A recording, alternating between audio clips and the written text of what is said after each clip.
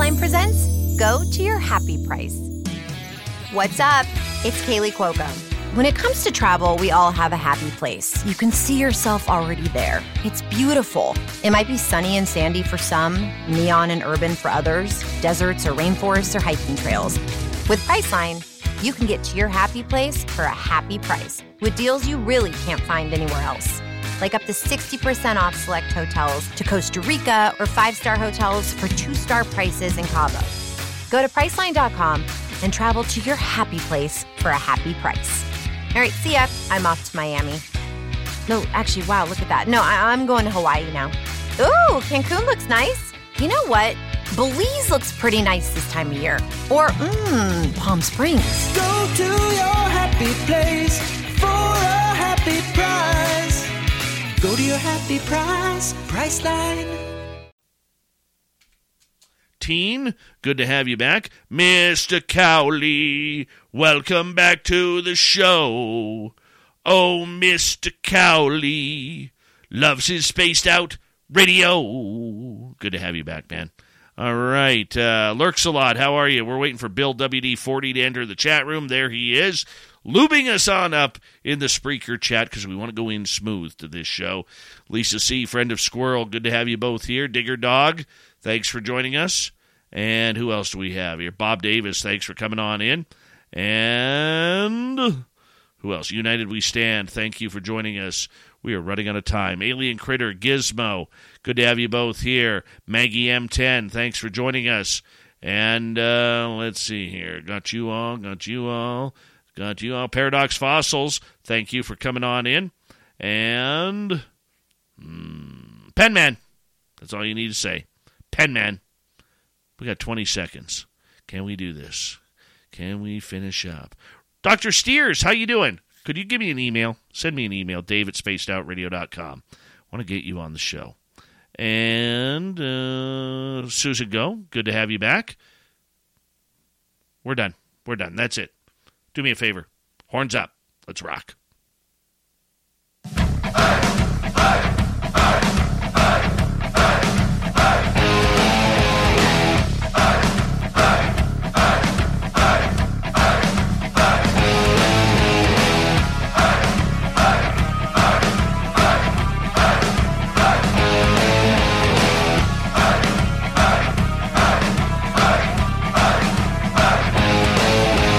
From the mountains of central British Columbia to you listening around the world, this, my friends, is Spaced Out Radio. I am your host, Dave Scott, sitting in the captain's chair of SOR headquarters.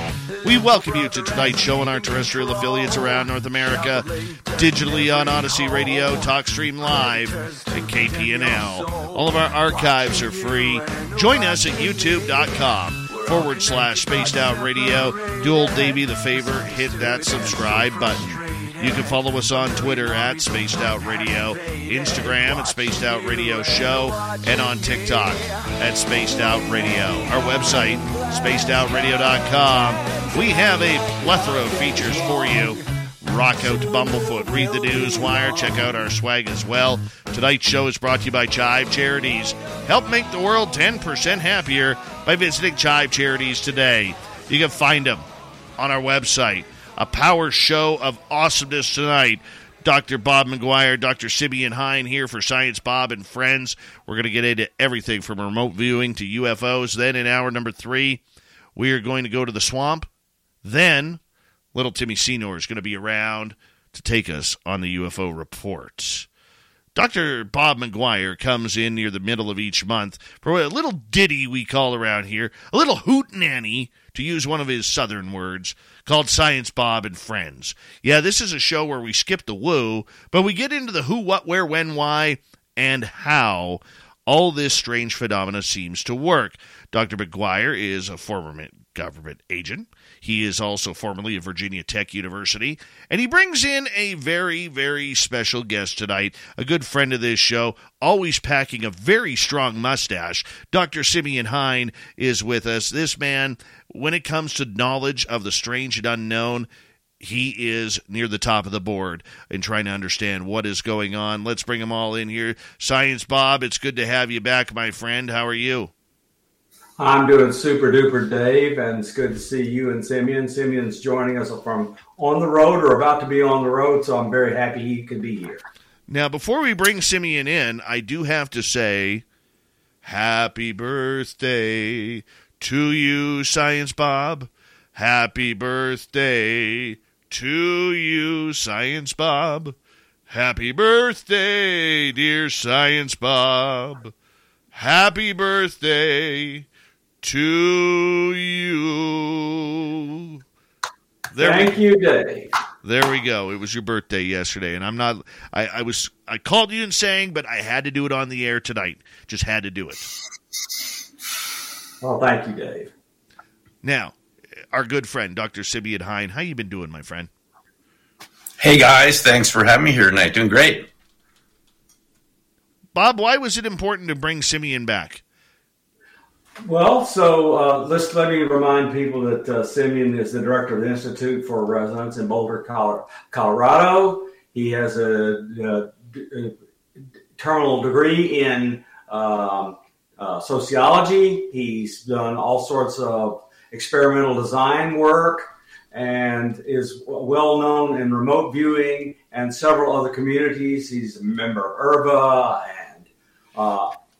and some of you know, but let me make it official. Simeon has been teaching Lala Bride and I remote viewing for a year and a half, and that instruction continues. And Simeon's been doing other interesting things, which I'm beginning to get involved with. And so it's what we want to talk to him about all those things and more. I want to remind people that Simeon has been in remote viewing since the end of the Stargate program. He was trained by Stargate superstars right after the CIA declassified Stargate. He knew Ingo Swann. He knew all the major players, Puthoff Targ, Ed May, Joe McMoneagle. He knows them all. So Simeon, if you want, anybody that wants to know about remote viewing, ask Simeon Hein. He is a fantastic teacher. His courses are easily affordable by anyone who has the time and the resources to get involved and learn it. And he does coordinate remote viewing for those of you who care, and go through a kind of standard training package. It has an algorithm that he goes through to teach you how to stop listening to the wrong part of your brain and listen to the right part of your brain for the weak signals in remote viewing. And it is a great, great pleasure to have my friend and teacher, Simeon Hein, back with us. Simeon, tell us where you are, and aren't you off on the road to give some talk? Hey, thanks for the introduction, Bob. I really enjoyed having you and Layla in the RV class. You have to admit it's always an adventure. It's a lot of fun, and you never know what's going to happen every session, which, you never get tired of doing it and being involved with it. I'm actually visiting Mom in New York, My mom is in her 90s. She needs, visitation every other couple times a year at least. So that's what I'm doing. Yep. Yes, I can understand that. My mom passed away last year, which is how Lala and I met, because she offered to give me a reading at my mother's passing. That reading was mind-blowing and thought process changing, and upended my life in many ways, in the sense that I suddenly knew all these things that I thought might be true were true. Mm-hmm. And I had UFO experiences with Chris Bledsoe, but as my consciousness suddenly expanded and I looked over the universe and saw that it was much bigger and much different than I ever thought it was, I began having experiences all the time. And now Lala and I live together, and we see stuff every single day. It's just, and we're not afraid. I'm just telling you, we see stuff all the time. But anyway, so Simeon, what would you say you are working on right now? Tell us about what's going on in Simeon's consciousness life. Well, Bob, as you mentioned, I've been involved with a lot of these topics ever since I got involved with remote viewing in '96. It just seems like one topic leads to the next. There's like what some people call overlapping phenomenology. You can't contain these topics into neat little boxes, as both of you know, and our audience knows. It's just sort of, you get the orbs around RV sessions sometimes. And then sometimes you want to go visit your target sites to see to verify what you were getting, which is what happened to me, why I started going over to visit the crop circles in the UK. Then I started seeing, not only meeting orb witnesses, UFO witnesses, you start seeing this strange sort of battery and camera failure and other sort of time slips around crop circles, which, you're a scientist, you wouldn't think something that's inert as wheat would start shorting out your cameras and batteries and causing space-time anomalies, but that's exactly what I saw happening around the crop circles.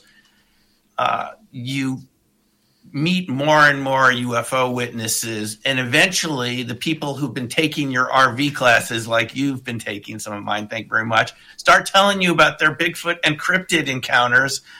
And sometimes 20 years after you got to know them, they start telling you about their Bigfoot encounters. And when you start investigating that subject, you see the same camera and battery failure that you saw around crop circles that people have been experiencing around UFOs and haunted sites for decades.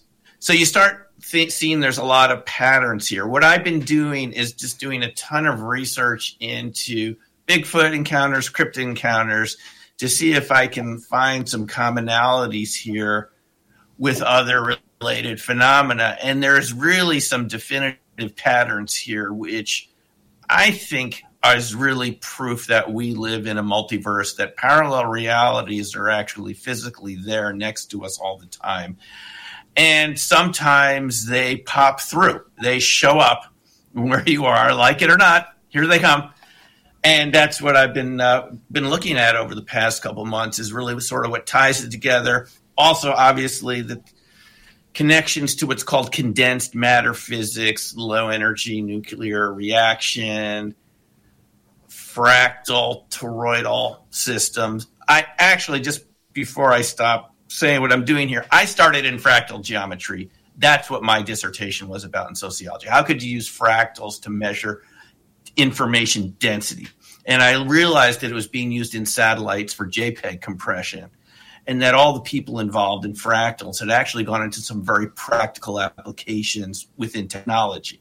Fractals are used, so much of what information flows are compressed in some way to save data. Well, the biggest shock to me was to find out that these fractal patterns are the basis of various types of electromagnetic systems, closed electromagnetic systems that seem to be the basis of ball lightning, orbs, and so forth. And this is why we see them pop up around remote viewing sessions, crop circles, UFOs, cryptids. There's definitely an underlying fractal pattern to nature, and it's just gratifying that goes all the way back to 30 years ago when I was just writing a dissertation about fractals.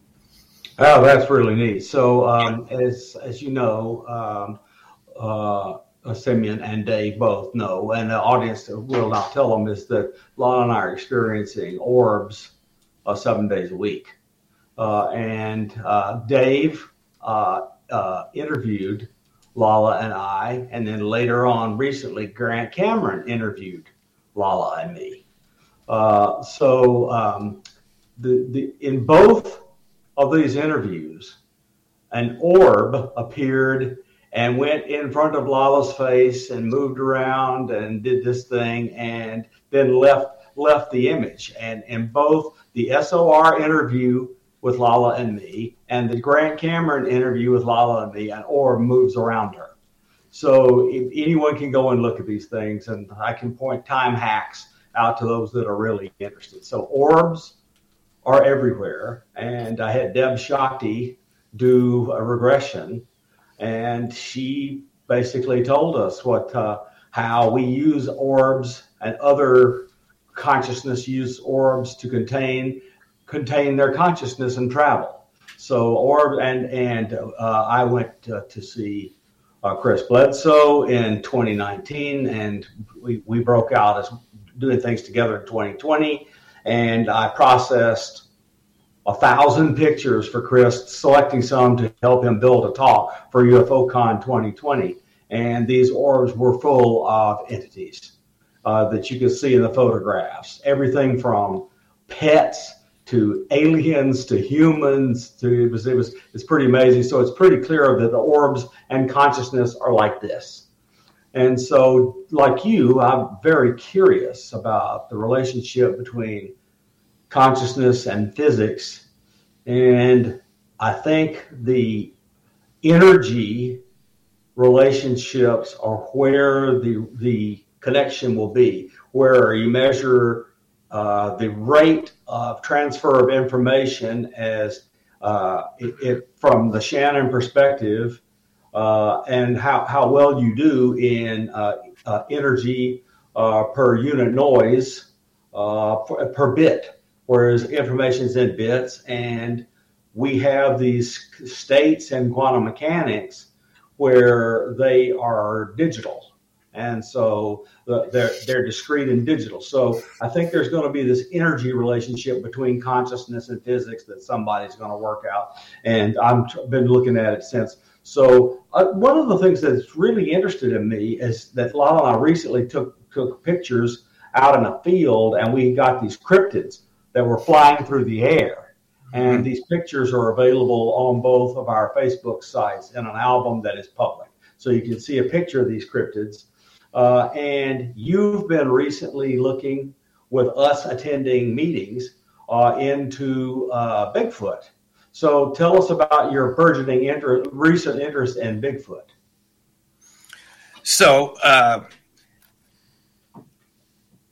what's really surprising to me was how many encounters are actually out there. We don't hear about them. And I'm speaking as a sociologist here. These are hidden events. This is what we call hidden events. These are things that people are experiencing that they're not talking about for a variety of reasons. They may even forget about their experiences with cryptids because it's just so far out of the realm of what your conscious mind has been told is real that you may just experience a type of time slip or missing time. You won't remember the experience. I've spoken to a number of people that have had that happen where they just were taking a walk in the woods and all of a sudden they're back at the parking lot or they're back in their vehicle and they don't know how they got there. So this is the type of thing that's happening to people. And it may be happening in terms of extraterrestrials too. I mean, we have to admit it. We like to blame the government for a type of UFO cover-up, truth embargo, whatever you want to call it. But that's not the only thing that's going on. There are self-defense mechanisms within our conscious mind. And as a remote viewer, you're familiar with these. A tendency to want to force everything into a familiar box that it fits in. And these cryptid and other life form type interactions like you're describing, these are so out of the ordinary that just like in an RV session, you're struggling to find the words to describe that particular impression or feeling, write it down before you forget it. Well, this could happen on a macro scale with a cryptid or other type of life form encounter so that not only do you not understand what's happening to you, you're just going to forget about it pretty quickly. You're going to have a type of amnesia. So the reason we have this Bigfoot Cryptid Zoom group is an attempt for people to remember their experiences and for all of us to find a common language to talk about this so that we can move forward in our understanding of what we're dealing with rather than just continue with this type of denial that we've had. Because, Bob, I mean, honestly, some of these people who've had these encounters, if they remember, they're pretty traumatized. And, I just did an interview with Gary Anderson of Night Dreams Talk Radio, who's been in radio, as he told me, for 49 years, friend of Art Bell and John Lear. And he finally, I asked him because he had told me about this encounter off the air. I said, Gary, we have to get this down. This is too important. And this was not, there were no orbs in this encounter. There was nothing really friendly about this encounter, but it was an encounter nonetheless. It's part of our data set. It was a hostile encounter in BC.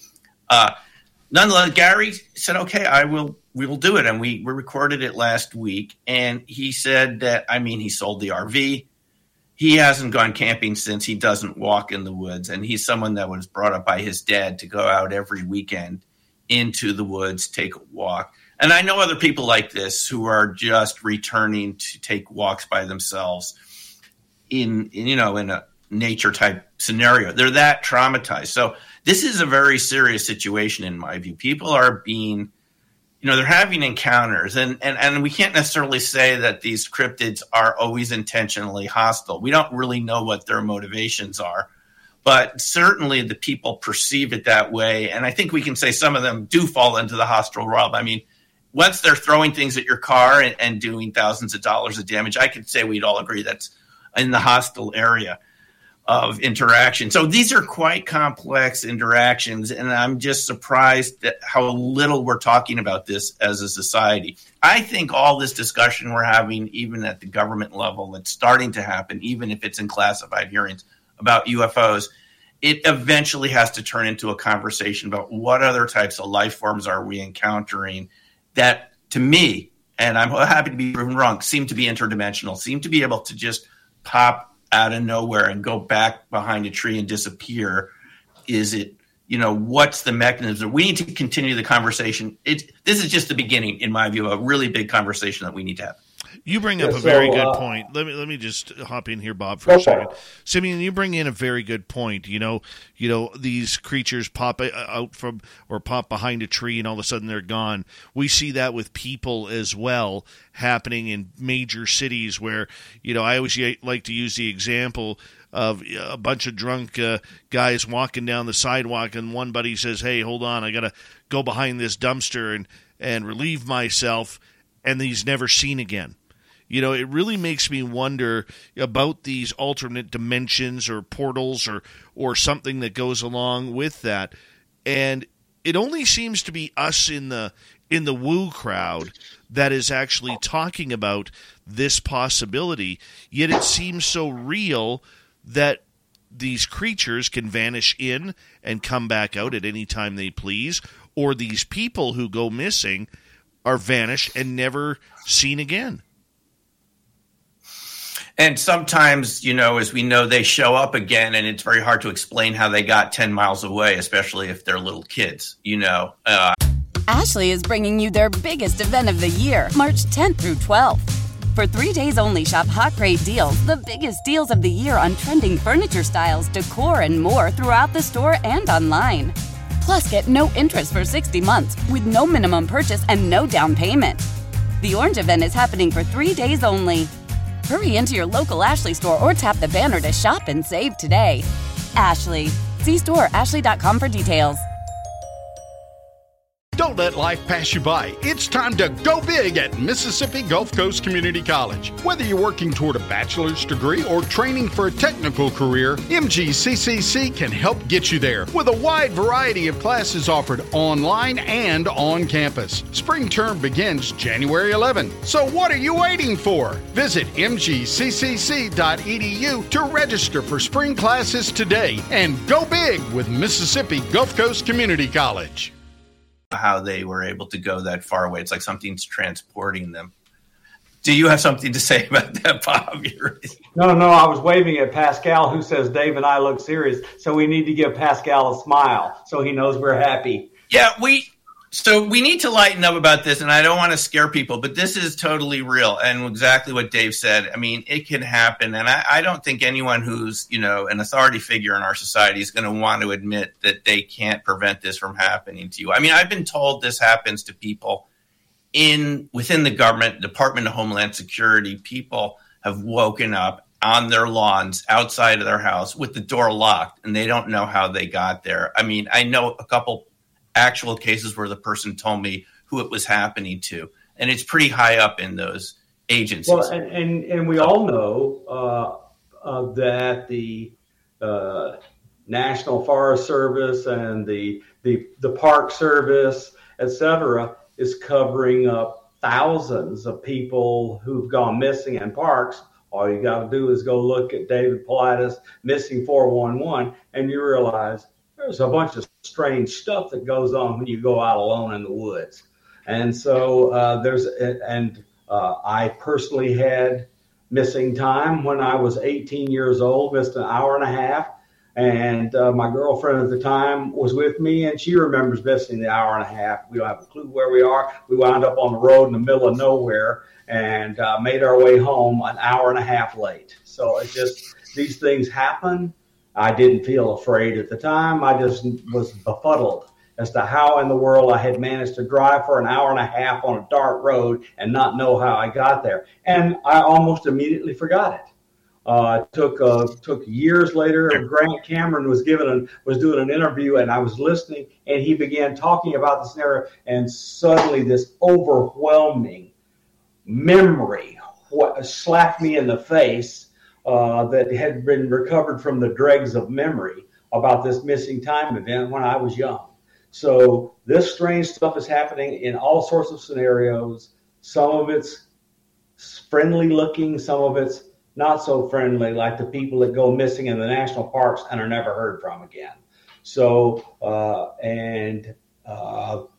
and others who've done kind of remote viewing have looked at missing persons, and that can't always be pleasant, especially if it's children involved, because almost always those things are the way they are. Dave?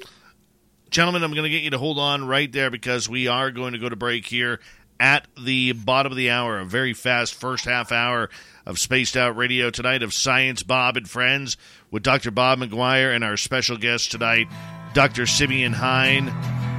We will be back with more consciousness, remote viewing, orbs, whatever else we can fit in, dimensions, portals, time travel, and Science Bob's freshly shaved scalp. We'll be right back right after this on Spaced Out Radio. All right, we are clear. All right, I'll be right back. No problem. No problem. Thank you, Deb, for that awesome super chat. And Jan, how are you? I know you like a soft J. See you in one sec, guys. Yeah, no problem. La la, thank you. La la la la la la la la la la for that awesome super chat. Thank you. I'll put it up in a second. Richard Elmore, how are you, man? Do-do-do-do. Do-do-do-do-do. Sparkles on Facebook. How are you?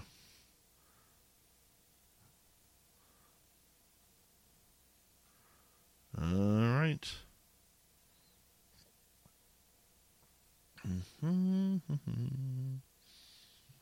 Hi, Filth. Hi, Monica. Hi, my brother Eugene. Dave. All right. There's little Debbie from SAC with her super chat. Thank you. And who else do we have here? La la Bright. La la la la la la la la Bright. With that awesome super chat. And hi, Blue Cruise. And what else do we have here?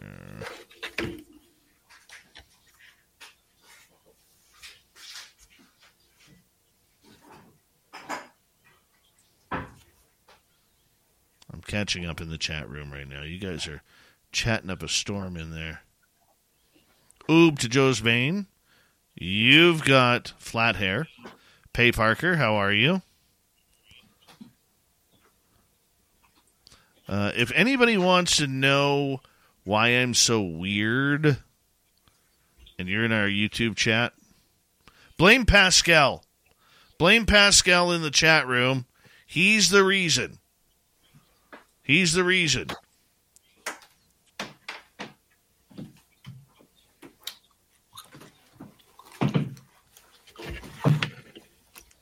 Zig Ziglar, how are you? Chairman Meow, nice to have you back. Yeah, all my weirdo experiences are because of Pascal. And then he puts up crickets like he's not saying a thing. I love you, buddy. I love you so much.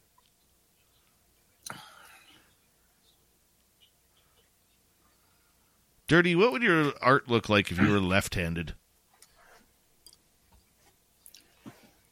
Just be mirrored, I guess. I can write with my left hand, but I can't draw very well with it.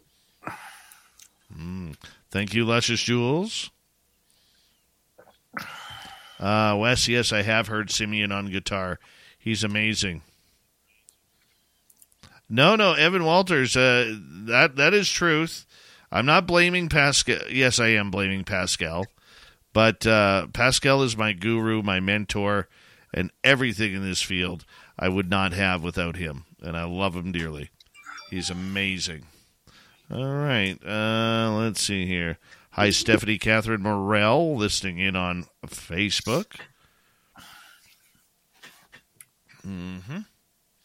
And reminder to everybody who is planning on coming to Las Vegas for our second annual fan party, where you can hang out with the likes of Dirty Filth and Science Bob and Lala Wright and myself and Jim Goodall, Michael Schratt, Melinda Leslie, Geraldine Orozco, Carter Bouchard, Merle, and many others. We need you to get your VIP ticket passes in by April 1st. Make sure you email in at info@spacedoutradio.com, info@spacedoutradio.com.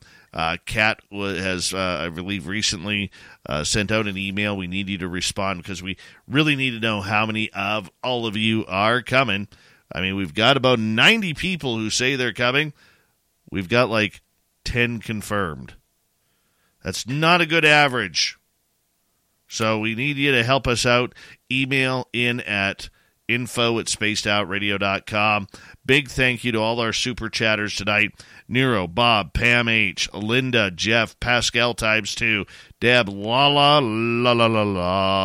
and Jules. Thank you so much for the love. The super chat is a wonderful way to support what we do on this show on a nightly basis. And, of course, you can go get your Spaced Out Radio swag. Head on over to our website, spacedoutradio.com. We got great T-shirts there. Fantastic, fantastic stuff. So check it on out, and we will have it all right there for you.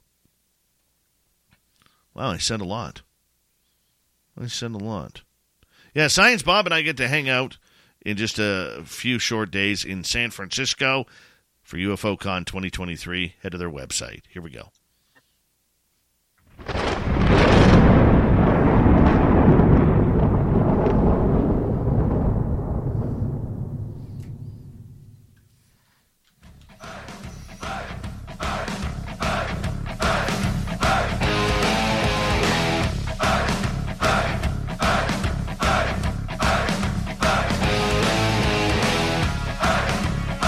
Second half hour of Spaced Out Radio is now underway. My name is Dave Scott. Thank you so much for joining us. We very much appreciate earning your listening ears wherever you are on this beautiful planet we call Earth. Hello to everyone listening in on our terrestrial affiliates around North America. And if you have missed all of our archives are free, join us at youtube.com/Spaced Out Radio.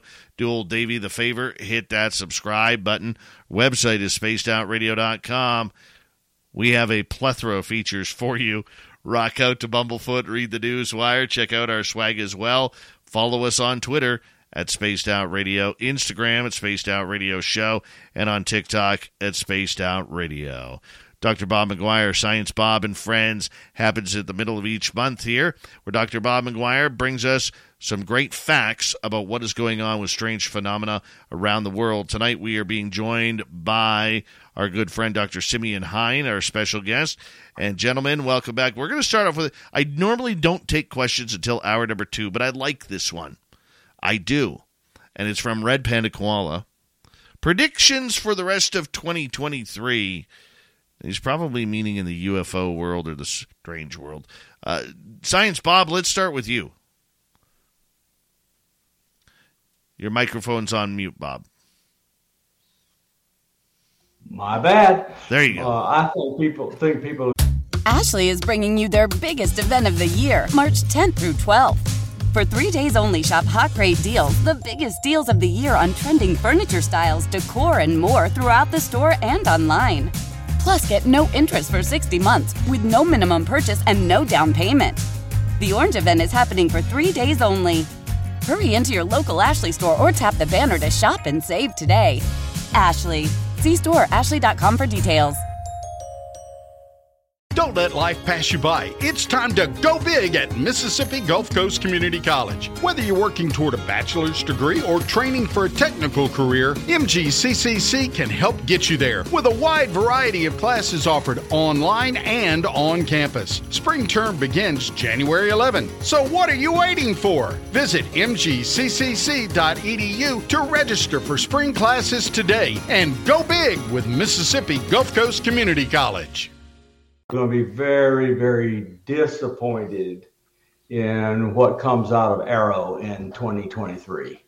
So a scientist who wants to do independent research does not write a paper with the leader of an organization from which the funding is most likely to be derived. This is really weird. So Avi Loeb has written this paper with Sean Kirkpatrick. Kirkpatrick's the head of Arrow, and Avi Loeb is the head of Galileo. And to me, it's just doesn't make me feel good about Galileo. It just doesn't. Avi Loeb wants his Meteor asteroid project funded, and if that's going to be alien technology flying in from outside the solar system, then that's going to have to be funded by the government to do a $100 million project. And so I continue to say that if we in ufology and cryptids, etc., want new information to cascade toward us, citizen science is going to have to be the leader in all of this for the time being. Simeon, what do you think? Yeah, I would. I agree with the feeling of what you're saying, because it just feels like it's really slowed to a glacial pace of releasing information. I mean, we had a good start in 2017. Maybe that New York Times article wasn't 100% accurate, what was the relationship, OSAP and ATIP and so forth. But it just feels like I don't think the government is capable of really showing us what's been going on, because there's just too many bureaucratic jobs at stake to really shake up the whole thing. I just don't think those people are capable of doing it, because they want it to be very even. They want it, just like you're talking about, the funding, predictable. They want the outcomes to be predictable. Look, you and I have talked about the Gödel-Turing incompleteness theorem. Absolutely. There's a lot of incompleteness here, okay? And what we're going to find out is going to be a whopper of a shock when this truth comes out. Make no mistake about it. I think it's going to be major upheaval. I believe we're going to see, when it finally comes out, and I don't think it'll be 2023, we're going to see that, in fact, free energy has been covered up. And guess what? Recently, an experiment was done in a laboratory where the Casimir effect was used to do work. Not some virtual thing that just happens. So they used it to do work. So there's a 0 point energy was used to do work for the first time ever in the lab. I think that ought to win a Nobel Prize. This can be found. And you realize the long-term implications are, oops, wait a minute. Every energy company in the world just lost its business. And then you go further. I now know that quantum teleportation, so long as I transport a secret cryptovariable through space-time at the speed of light from one point to the other, and it contain entangled particles at both ends, I can then have a faster-than-light quantum network. And pretty soon you're going to see zero energy, zero cost to doing faster than light telecommunications using the modern understandings. This is the Juan Maldacena, Stanford folks, Leonard Susskind, understanding that Einstein-Rosen and Einstein-Podolsky-Rosen, which is the wormhole and entanglement, they're literally the connection between quantum mechanics and gravitation, because entanglement changes particles instantaneously, even though they're across the universe.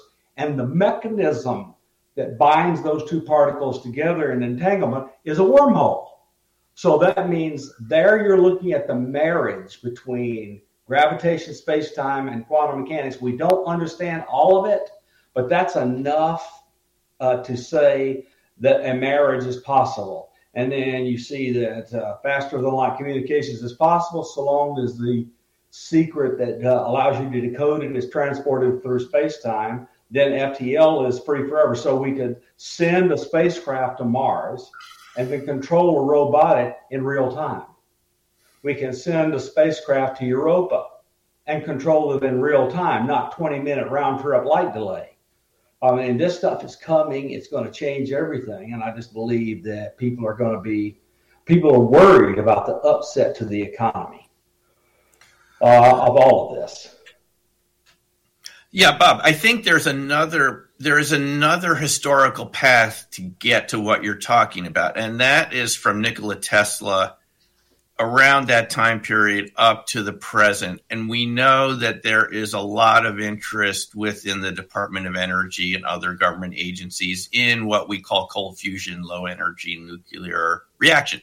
And that is a type of quantum coherency where you're able. And we have Red Panda Koala, who just gave us a little super sticker. Oh, yeah, there it is. And Red Panda Koala just gave us this thing, and he put together a especially interesting video after 2016. And this especially interesting video was Donald Trump's favorite uncle, John Trump, worked for Vannevar Bush at MIT, and we all know who Vannevar Bush is. And guess what? John Trump's job was to go and grab all of Nikola Tesla's papers at his death and study them. And oops, it's a nothing burger. Nobody found anything. It's useless. And so, I mean, this stuff is just you can't make truth. You can't make fiction stranger than truth. Right. If you look at some of the activity within defense contractors, Lockheed Martin and others, they're still pursuing this line of research that Tesla was pursuing. And they call it coherent matter wave beams and things like that. And their point is you can actually control a system by subtracting energy from it if you're creating quantum coherency like the Bose-Einstein condensate, but at room temperature. For everyone knows the Bose-Einstein condensate was low temperature, and all the particles become, the wave functions overlap. They become one big wave.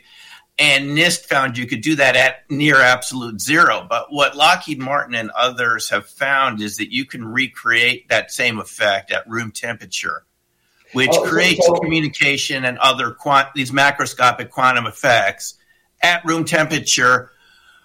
Just nature actually wants to work that way. In other words, you don't have to necessarily create the entanglement will emerge from the coherency. And this is what Tesla was talking about, resonance. And this is really, since Koala wanted to know about predictions, we may not get super revelations in the UFO world. I predict we're going to find it in some of these other technologies which have been below the surface because they've been classified. And Bob, you would know more about that than me. But the more I read into this area, it's absolutely fascinating how much has been bought up by various government agencies and then basically taken away from the internet, just kind of gone into the black world around quantum coherent matter wave beams. Well, one area that they've not been able to contain, and that is the implications and the outcome of Richard Feynman's greatest discovery ever, which was not understood well until after he was dead. And that is, he went to Los Alamos and other places and proposed we use quantum particles to do computing. And he wrote down the quantum gates and this other stuff. And now we have laboratories that are simulating black holes and wormholes and other things inside the noisy quantum computers that are in people's laboratories. And the Australians and others in Europe are really doing great work on finding much better materials to do the quantum bits from, so that we're going to get a really stable quantum bit that occurs at pretty high temperatures. And I have other news is, Penrose and Hameroff proposed that microtubules were the quantum system effector in the brain to talk to whatever consciousness is. And everybody jumped up and down and tore Penrose and Hameroff a new one for claiming this was the brain. It's at 98.6 degrees Fahrenheit. You're nuts. Quantum systems can't work that way. Until an experiment was done in a lab which showed that things around these areas in the brain that were in question were found to be entangled with something else outside the brain, and stably so, even though they're 98.6. So I just think lots of these kinds of things, due to the existence and the enhancement and the growth of quantum computing and quantum information, a lot of the stuff is going to fall out in laboratories. We're talking about simulating wormholes. Ashley is bringing you their biggest event of the year, March 10th through 12th. For 3 days only, shop Hot Grade Deals, the biggest deals of the year on trending furniture styles, decor, and more throughout the store and online. Plus, get no interest for 60 months with no minimum purchase and no down payment. The Orange event is happening for 3 days only. Hurry into your local Ashley store or tap the banner to shop and save today. Ashley. See store ashley.com for details. Whether you're working toward a bachelor's degree or training for a technical career, we can help get you there. We have a wide variety of classes offered online and on campus. Spring term begins January 11th. Visit mgccc.edu to register today and go big with Mississippi Gulf Coast Community College. Simulating black holes, simulating all sorts of quantum teleportation. Quantum computing can't work without quantum teleportation. And as I just got through saying, the entanglement involved in teleportation is the same as gravitational wormholes.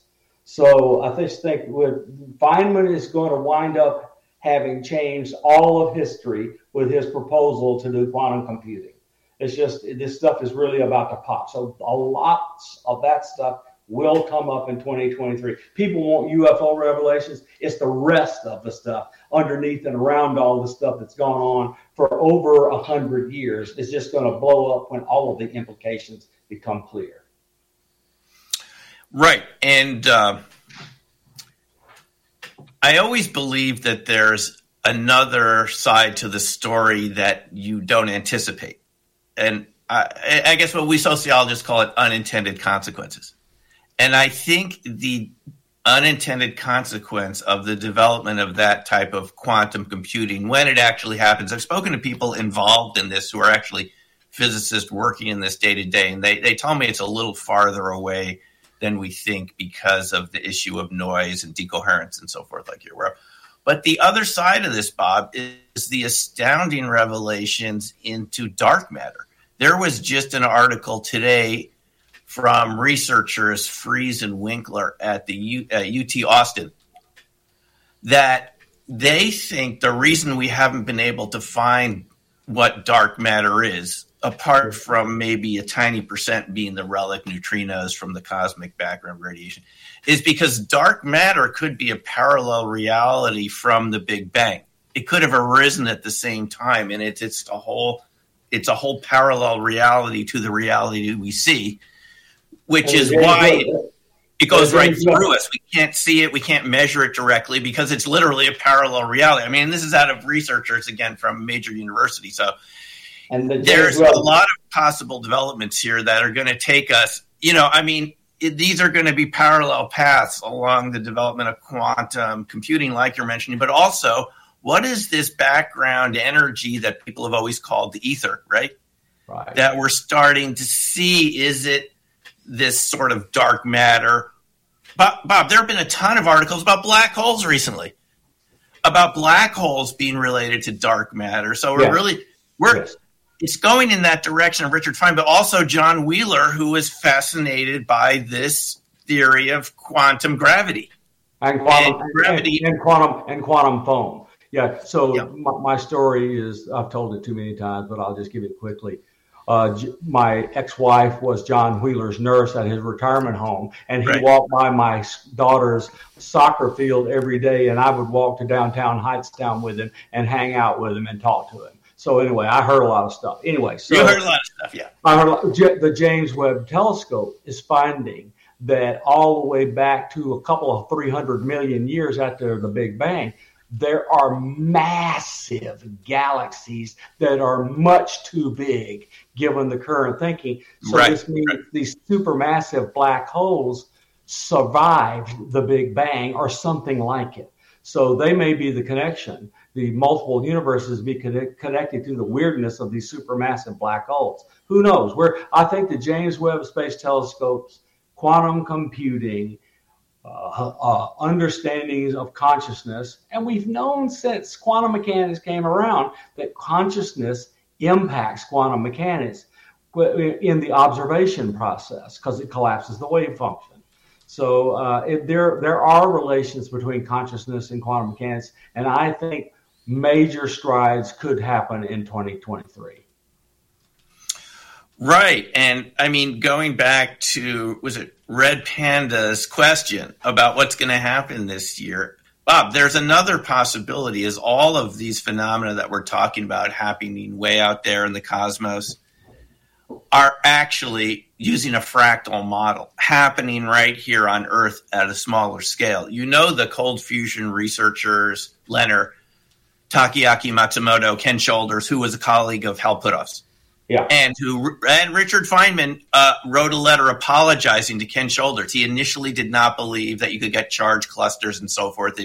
It violated some of the basic ideas, you know, the Coulomb repulsion principle. But there's a letter in the archives from Feynman to Shoulders admitting he was wrong and that clusters of particles can actually exist in a very compressed state. Well, if you keep compressing them, you end up with what cold fusion researchers, including Martin Fleischmann, believed was happening. You are creating microscopic black holes. And if you're creating microscopic black holes, you're also creating dark matter right out of the process, which happens to be my idea of what could be going on with some of these creatures that seem to come out of nowhere. Because there's one thing I have to point out. We were talking about orbs at the beginning of the conversation here. But you're aware that a lot of these orbs are what John Ramirez called in stealth mode. He called them stealth plasma based on the keyhole satellites. He said they were dark. And this is what cold fusion researchers have found. These orbs, we see them as visible light. They're ionizing the air around them. But a lot of them are in dark mode.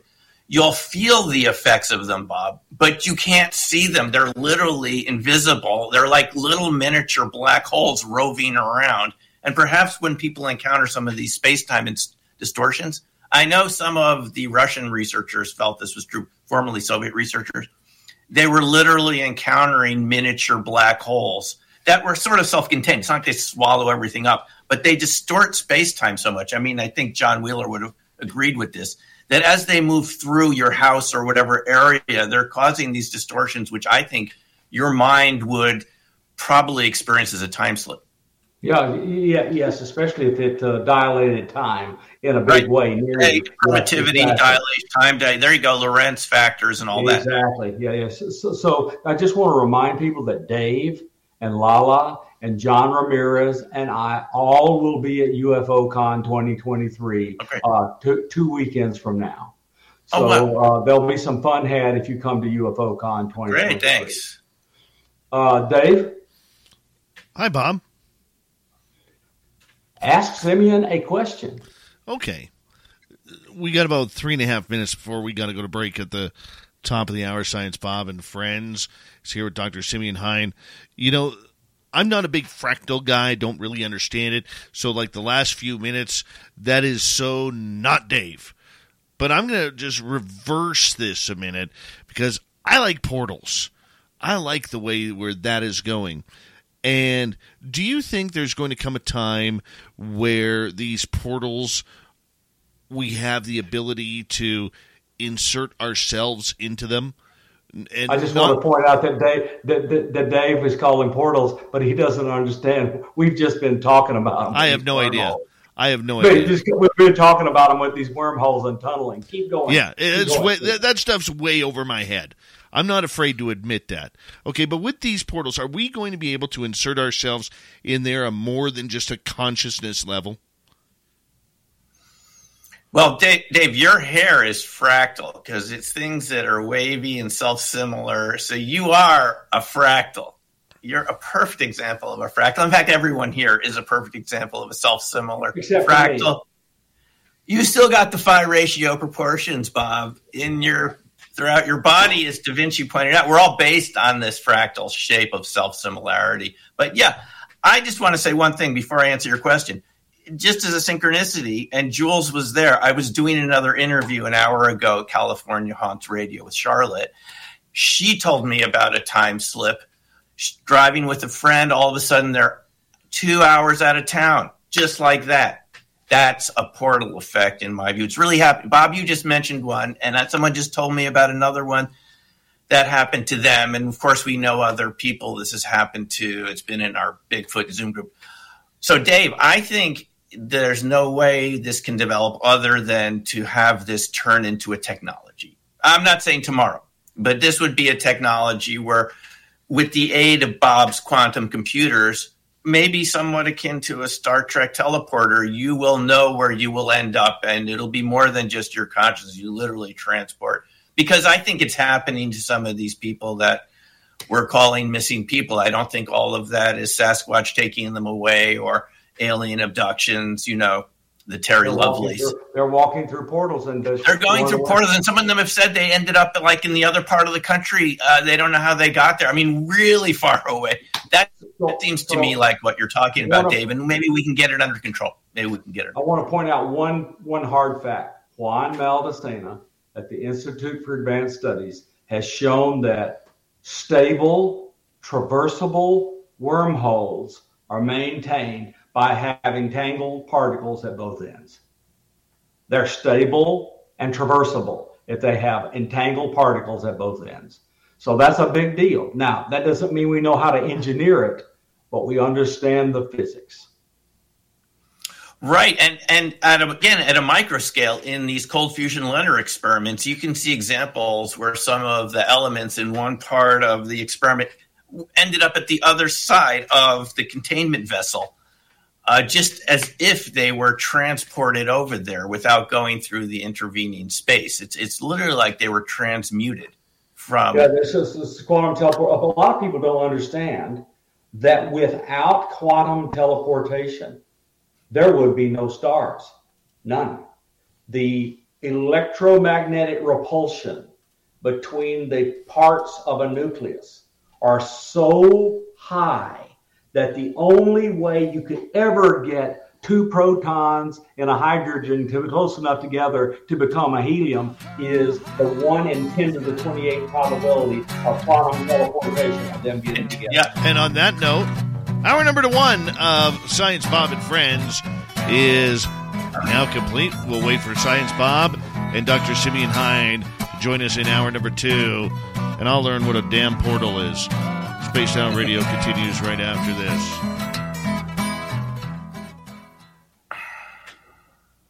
You talk too much science, man. Way too much science. Way over my head. It is Science Bob. It is Science Bob, Dave. Well, I realized that, but I wasn't prepared for such science tonight. I don't know. Well, you got two eggheads. Yeah, and the big donut here. But that's okay. You guys chat. Well, I'll Dave, be right back. You play guitar. You know what frequency is, right? Yeah. It's all the same thing. Yeah, people don't understand that frequency equals the change in frequency is the change in energy levels. That's the basis of quantum mechanics. Right. And you absorb or emit a photon depending on whether you're going up in energy and frequency or down in energy and frequency. And E equals h nu is just the bedrock of all of that. What is it? Frequency is energy divided by Planck's constant? Yes, it's energy equals the Planck's constant times the frequency. Times the frequency, same thing. Yeah, right.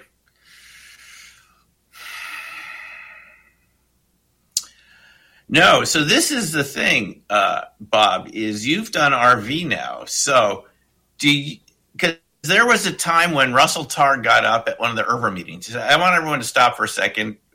Remote viewing has nothing to do with quantum mechanics. Do you think it's actually a type of manifestation of quantum entanglement like we've been talking, or do you think it emerges just from the whole system, from the whole Hamiltonian? So there's some shared information between the two ends of the pipe that's carrying the information.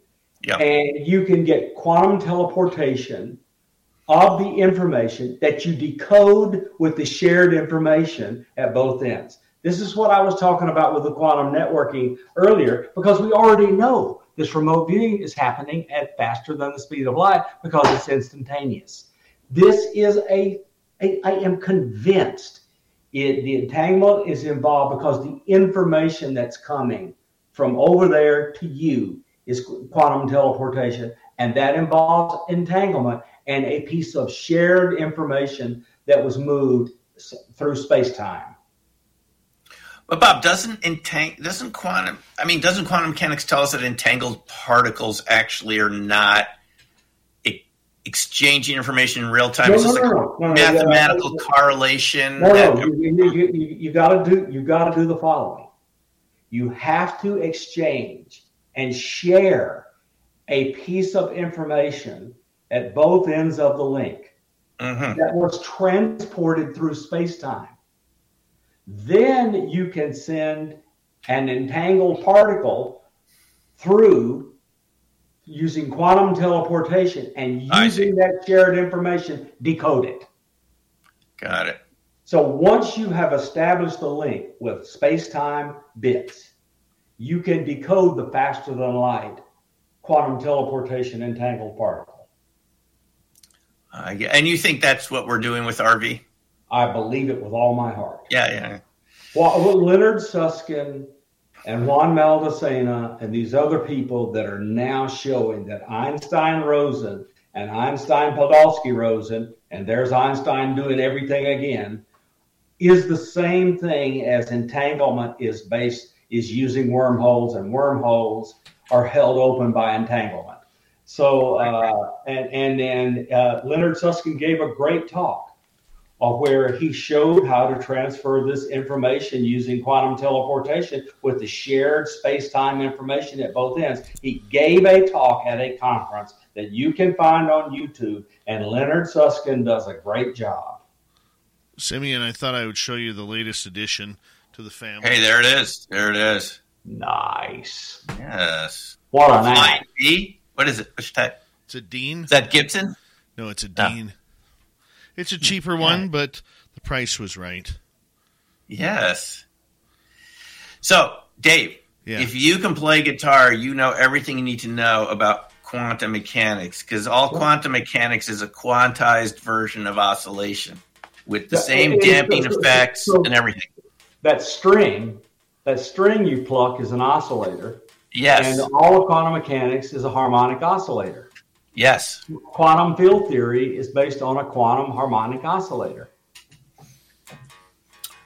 Right. And it's Ernst Chladni, that started developing these wave functions just with one electron. They weren't complex. But it started back then in the 1800s developing acoustic wave forms. Without that, you wouldn't have had the Schrodinger wave function. So it starts with that guitar, Dave, and that's all you need to know. That it starts right there with vibration and sound. Perfect. Yep. Appreciate that. And you can't understand how nuclei can stay together with the massive magnetic repulsion between the protons. Without understanding these gluons travel through wormholes to glue things together. It's quantum teleportation that keeps those things together. All right, I want to say a big thank you tonight to Human Carl, Atlantis Pascal times 4 or 5, Red Panda, Jules, Lala, Deb, and Jeff, Linda, Pam H., Bob, and Nero for the amazing super chats. They really do help out what we do here on a nightly basis. So thank you so much. And don't forget, Bob and I will, and many others will be at UFOCon 2023 in less than 2 weeks' time. High number 31, Lars Jansson, starting in goal tonight with a 1.98 goals against average from Stockholm, Sweden. Good to see you. And, of course, here we go. You're listening to Spaced Out Radio with Dave Scott. Follow Dave on Twitter at Spaced Out Radio and on Facebook, Spaced Out Radio Show. Hour number 2 of Spaced Out Radio is now underway. My name is Dave Scott. Very much appreciate earning your listening ears wherever you are on this beautiful planet we call Earth. Hello to everyone listening in on our terrestrial affiliates around North America, digitally on Odyssey Radio, TalkStream Live, and KPNL. All of our archives are free. Join us at youtube.com/Spaced Out Radio. Do old Davey the favor, hit that subscribe button. The Desert Clam has set the password for tonight in the SOR Space Travelers Club. What do you got for us tonight, Clam? Palacesia. Palacesia is your password. Use it wisely, Space Travelers, as the Clam sets a password each and every night right here on Spaced Out Radio. Our website is spacedoutradio.com. We have a plethora of features for you. Rock out to Bumblefoot, read the Newswire, check out our swag as well. Follow us on Twitter at Spaced Out Radio, Instagram at Spaced Out Radio Show, and on TikTok at Spaced Out Radio. Near the middle of each month, we bring in Dr. Bob McGuire for a little ditty we call Science Bob and Friends, where we get to the who, what, where, when, why, and how of all things regarding the strange phenomena around us. Tonight, we are joined by our special guest, Dr. Simeon Hein.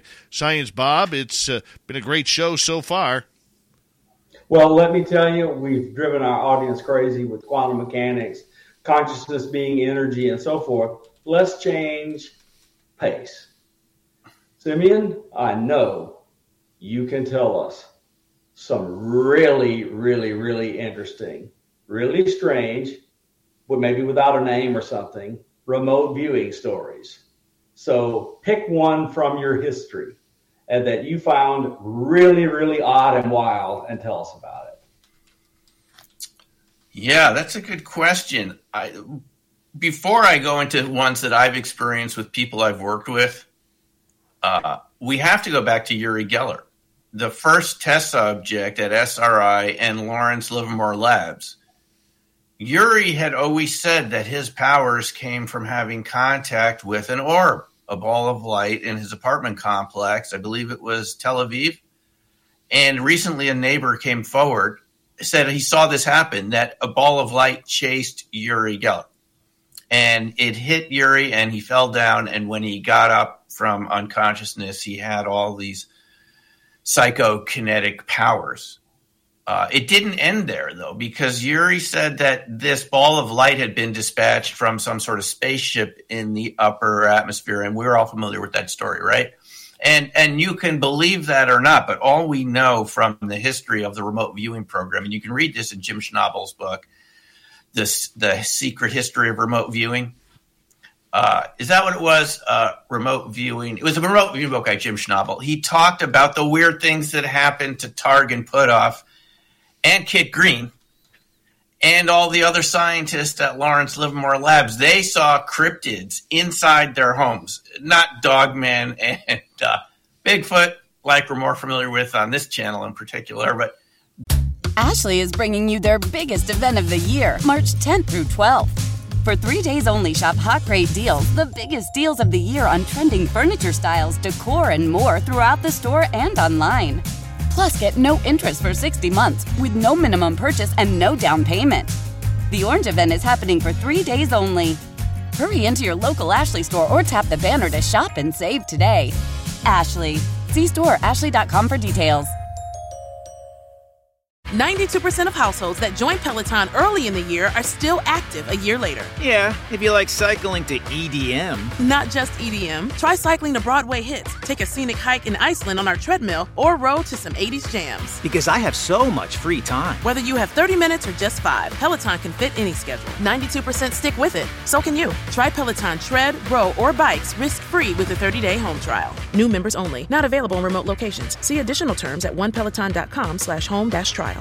Huge birds at the end of the bed, small discs flying around the lab like the classic 1950s UFO, and even a floating arm at one point. And then the next day, Kit was visiting with Hal and Russell somewhere, and knocking at the door, and in walks a guy missing that arm that they had seen floating. It's so bizarre, but doesn't that sound like parallel realities to you? This is, when you put it all together, leads you to think that there's this overlapping phenomenology. In other words, to make this really simple, we're dealing with the same phenomena over and over again that manifests itself in remote viewing, psychokinesis, what we see around crop circles, haunted sites, some cryptid encounters, not every single one. Yes, there's the pure flesh and blood type. I mentioned Gary earlier. And UFOs, the same. This is all the same underlying reality. And it seems to make you feel like what we're experiencing here is just the surface of a very complex object. We're in Flatland, and we're on a very complex fractalized sphere that contains all these inhabitants, which somehow come through sometimes onto the flat surface. And that, would echo what Ingo told me once when I talked to him, is that we're the kind of strange ones that think that ordinary reality is reality. That's such a limited idea about it. But anyway, some of the strange experiences, I have to tell you, going even back to Farside Institute when I was teaching there back in 1996, my first encounter with orbs was a gentleman that was doing a viewing session who said that an orb came into the room while he was viewing an extraterrestrial target, floated around, and he reached out to touch it. Like a good viewer, like in Phase 6 where we do the clay modeling. Well, he reached out to see, we hadn't learned Phase 6 yet, but he just intuited, I should reach out and touch it. And he said he got the shock of his life. It was like putting his hands into molten lead. And the monitor did not see the orb, but she could see Buzz reaching up with his hands and screaming out in pain. So she saw part of it, but this is not surprising given that these objects look different to different observers in an area. That they could be transparent to one person and be visible to another. So that's one really strange experience from the beginning. I have to mention another one, though. It was in the crop circles where a woman was in one of the circles, and she got this spontaneous vision of another pattern, which had not shown up yet. She drew it and sketched it out. Now, I included this in Opening Minds. You could see her sketch. The sketch she drew showed up the next day. She had a precognitive experience of what crop formation was going to appear very nearby. And I have another story like that. Well, this is sort of like RV. There was a circle maker I knew who showed me some of the ropes about man-made circles. He said he was lying in his bed when a pattern showed up in his mind, and he felt compelled to go out and make it by himself. It was a flower of life, and he felt he should make it in the Avebury area. So he got in his car in the middle of the night, drove over to Avebury, and made a beautiful flower of life, which crop circle people will be familiar with in the Avebury area. Guess what? There was a group of people meditating on the flower of life symbol just 100 yards away from where he made that formation, but he never saw them, and they didn't know about him. So how is that for a type of entanglement? They're meditating on a flower of life symbol. He gets this feeling to go out and make one in that area. That is a morphogenetic field, in my view. It's some physical field of energy. And I know we're talking quantum here, Bob, and we're talking about digitization and binary outcomes, but this, to me, also seems like a De Broglie physical, like the de Broglie-Bohm physical pilot waveform, where this mental energy is extending from this group to a circle maker who would be just the right person to receive that signal, who who gets up out of bed in the middle of the night and makes a crop circle. He did, and it happened to be the shape they were meditating on. So you get this sort of, the information is flowing in such incomprehensible ways, but at the same time it makes sense, right? So, of course, a lot of people don't know a lot of the history behind multiverse.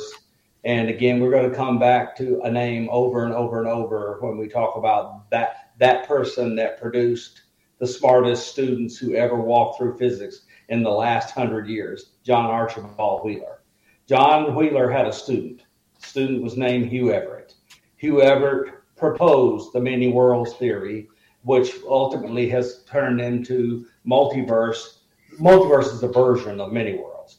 So I live with Lala Bright, who, of course, has psychic abilities, and she is constantly bringing up Mandela effects, which sound to me like different parts of many worlds or multiple universes leaking through into her consciousness. And it just sounds like that to me every time she talks to me about a Mandela effect, as these two universes are really close. And this one has something a little bit different from this one. I would think her favorite is Skechers with a T and Skechers without a T. That's the one I've heard about the most. So it just, this many worlds seems to have a lot of basis in observable reality. No, it does. And Bob, I'm wondering, how do you deal with Hugh Everett's serious criticism of quantum mechanics, that there is no wave function collapse and that consciousness doesn't have anything to do with it? It's completely governed by things like the Schrödinger wave equation, and all branches are real. In other words, you and I are not collapsing. We're almost like shrinking just to be on one path of evolution within that equation, and we're ignorant of the others, except if there's this communication, which to me is RV or what, that the others all exist, and you and I exist in these realities too, doing other things, but that there is no collapse. It's just lack of knowledge on our part. And the issue, people were revolted. They reviled the very idea. But I tell you what, there's no experiment you can run that they'll tell the difference between the standard current interpretation and the many worlds theory. Right. There is no experiment you can do to tell the difference. So you might as well believe many worlds, because you can't tell the difference. Just you and I are sitting here talking, and as we sit here and talking, many, many copies of us are going into the future. And one of them we're talking about topic A, and the other one we're talking about topic B. I mean, it's just really hard for people to wrap their mind around this kind of constant, infinite, and I mean uncountably infinite, expansion of the branches of the universe into these many worlds. And it's this inconceivability of this to the standard thinking people, that everything was contained in space-time. Or by the time we got the quantum field theories, everything is contained in space-time, because Einstein showed that all physics was the same everywhere in space-time, except we're not capturing some of the physics in space-time. We cannot explain consciousness and other things like it so far inside of space-time. And so people say, well, you can't show me any proof of the non-physicality of consciousness. And it's just, we're not describing it because we're not thinking about it correctly. As many worlds cannot be experimentally shown to not be the same as the Bohr interpretation of quantum mechanics. Right. And if we want to look at it concretely, you're familiar with Larry Dossey's work. He's done a lot of work in precognition, and he gave us some lectures at SSE, Society for Scientific Exploration. Jacques Vallée was instrumental in the beginning, Peter Sturek. A lot of the UFO people founded this organization quite a while ago. But Dossie told us these examples of people having precognitive experiences of disasters. And one I know, since you asked about RV, it was this famous case of a CIA contractor that visited one of the people in the viewing program in Detroit. And they were both supposed to fly back to D.C. the next day. And the remote viewer, and I'm not sure who it was, I'm sure I could find out if I dug a little bit, had a dream that the plane was going to crash. But he didn't want to tell this guy because he thought this guy would think he was nuts, right? So he made up an excuse not to get on the plane. And he drove, as he's driving away from the airport, the contract monitor is on the plane, it crashed. And that is an example of where it seems like the different branches already exist and they're communicating in a little what they call the Everett telephone.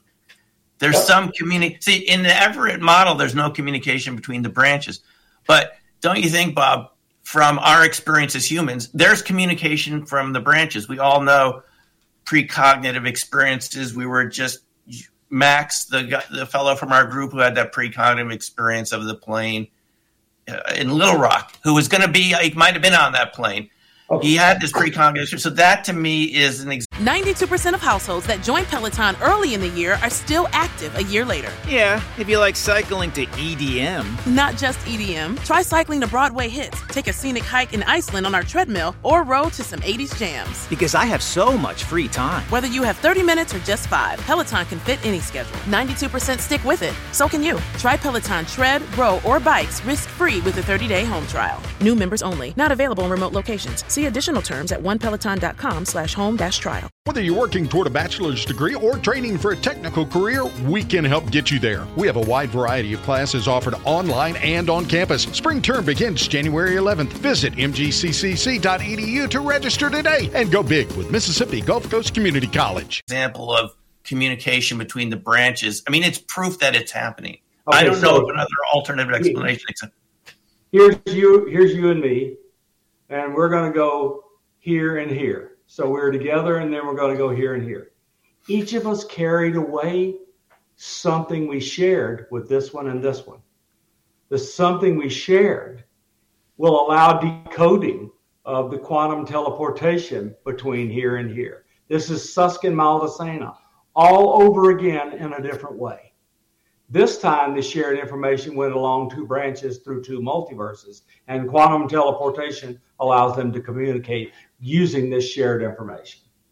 I just think we're going to get there from here. This is fuzzy.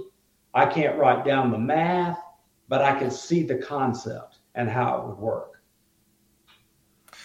Right. And so Dave, yes, your idea about portals. Let's talk about one more facet of what Bob and I are talking about here. If you really want to push it, the aports, objects appearing out of nowhere. We know people report this around Sasquatch, Bigfoot over and over again. There are stories around Uri Geller back at SRI of objects showing up in ice cream cones, falling out of the air of things that I think either Targ or Putoff were missing for months, and there it just shows up again when Uri is around. That is a sort of extreme example of this physical effect of this connection between these realities where something seems to be, I don't know other way to put it, teleporting at us wherever it's coming from. In the case of the Sasquatch, it's pretty sometimes beautiful rocks and crystals. And some of the people have asked me, these Sasquatch seem to show up with things that are 100 years old. They don't even know, where would you get something like this? Old jewelry or bottles or things that just pop out, seem to pop. And for even one of our listeners, our participants here, Jules had a Sasquatch story when she was upset and the pipe wrench showed up right at the time she needed it. When she goes out and she's weeping and she's taking a break, there's the pipe. So if you want to push this gets into psychokinesis, which I've seen demonstrations of in Japan. I've seen this, no shadow of a doubt, someone that could project energy from their hands, levitate things. But this seems to go part and parcel with RV. So if you think it's just a mental effect or just some sort of very faint, and the RV signal is faint, as Bob knows. It can be very subtle, but it's there. But it's not just subtle because it's related to physical objects showing right in front of you, popping out of people say just pops out of the space from wherever, right? Falls at your feet. I'd like to share my too often repeated, but maybe many people haven't heard and have forgotten my Apport story. I reawakened to all of this when, on a whim, I decided to visit Chris Bledsoe. So I went to Chris Bledsoe's house and we saw 2 orbs and some other stuff. And I left there saying, Chris, I think I'd like to try to help you, try to put together some science equipment and some talks and other things so that and process your evidence so that you can more successfully prove what you've been saying to others, because he was under attack a lot back then. Okay, so I went back home and 2 things happened. The one I want to talk about now is what woke me up and got me going with Chris after I told him I would. I was laying in my bed reading, and I got a squirt of water in the face right out of the middle of the air. Now, I didn't believe it the first time. I thought my roof was leaking. So I called up my contractor and says, this dadgum roof you fixed, it's leaking. And he says, Bud, go look at your weather report. It hasn't rained a single drop here in 10 days. This is not a leak out of the roof, and the roof is brand new. And I'm a good contractor. The roof is fine. So the next day, I got another squirt of water. And I hollered out, told people to come in and look, and there was water on my legs and on my shirt and on the blanket on which I was laying reading a book. The third day, squirt of water. I hear a squeal at the other end of the house and squirted water on me. And I go down there and I see water squirted on them and squirted on me. I pick up the phone. I call Chris Bledsoe. I say, okay, Chris, I commit. I'm going to help you with your paper. I'm going to work on what at the time was UAPTN, then became Sky-Hub, and is now Sky 360 to gather evidence so anybody can believe. Okay, and it ended. The Apports ended, and the person who was with me was my ex-wife who had a stroke, and she was cured of most of the ravages of the stroke. I mean, this stuff can't make it up. So the Apport was something right out of the middle of the air, and there you go. It's this coming from somewhere. Where is the somewhere? It's another multiverse, whatever. It's just stuff is weird, Simeon. Yeah, and that reminds me, one story that I included in Dark Matter Monsters, which everyone should have a copy of that. It was a story I got permission to share from someone that had worked in one of the intel agencies where they were monitoring a Soviet PK experiment. In 1976, he told me 30 guys or analysts were in a room and they were monitoring a Soviet PK sender bend a spoon from 1,000 miles away from Moscow. And I said, did it bend? He said, yeah, on command, that spoon bent 1,000 miles away from the sender.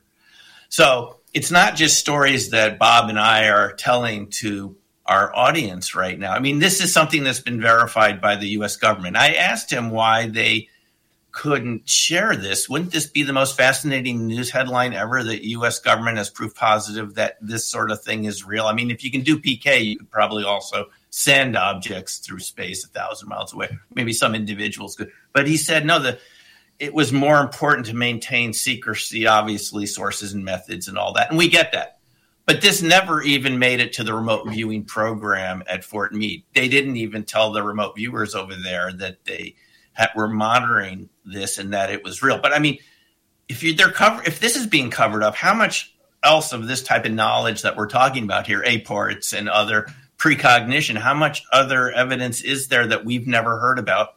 Because the people that were there, it's either a classified stovepipe program, or they just felt, look, we got to preserve the way that we got the information, and we don't want to reveal that. So we've never heard these stories. How many other stories are out there like this that would be proof, not just coming from me and Bob, but from an official source? Yeah, it's got to be wild. And of course, I hesitate to bring up the possibility, but hey, I'll bring it up anyway. If I can have a remote telekinetic effect there's some pretty nasty things I can do remotely. And they don't want it brought up. And that's just in the bathroom. I had to.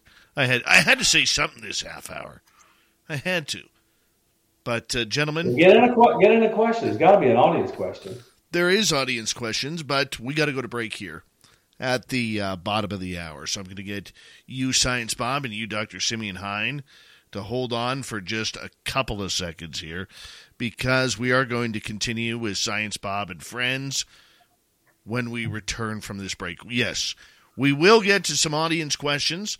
We got a few that have been built up. Most just listening to this great chat that we are having tonight. Hope you are enjoying it as well. Science Bob and Friends, Dr. Bob McGuire, and our special guest, Dr. Simeon Hein, returns right after this on Spaced Out Radio. So stay tuned.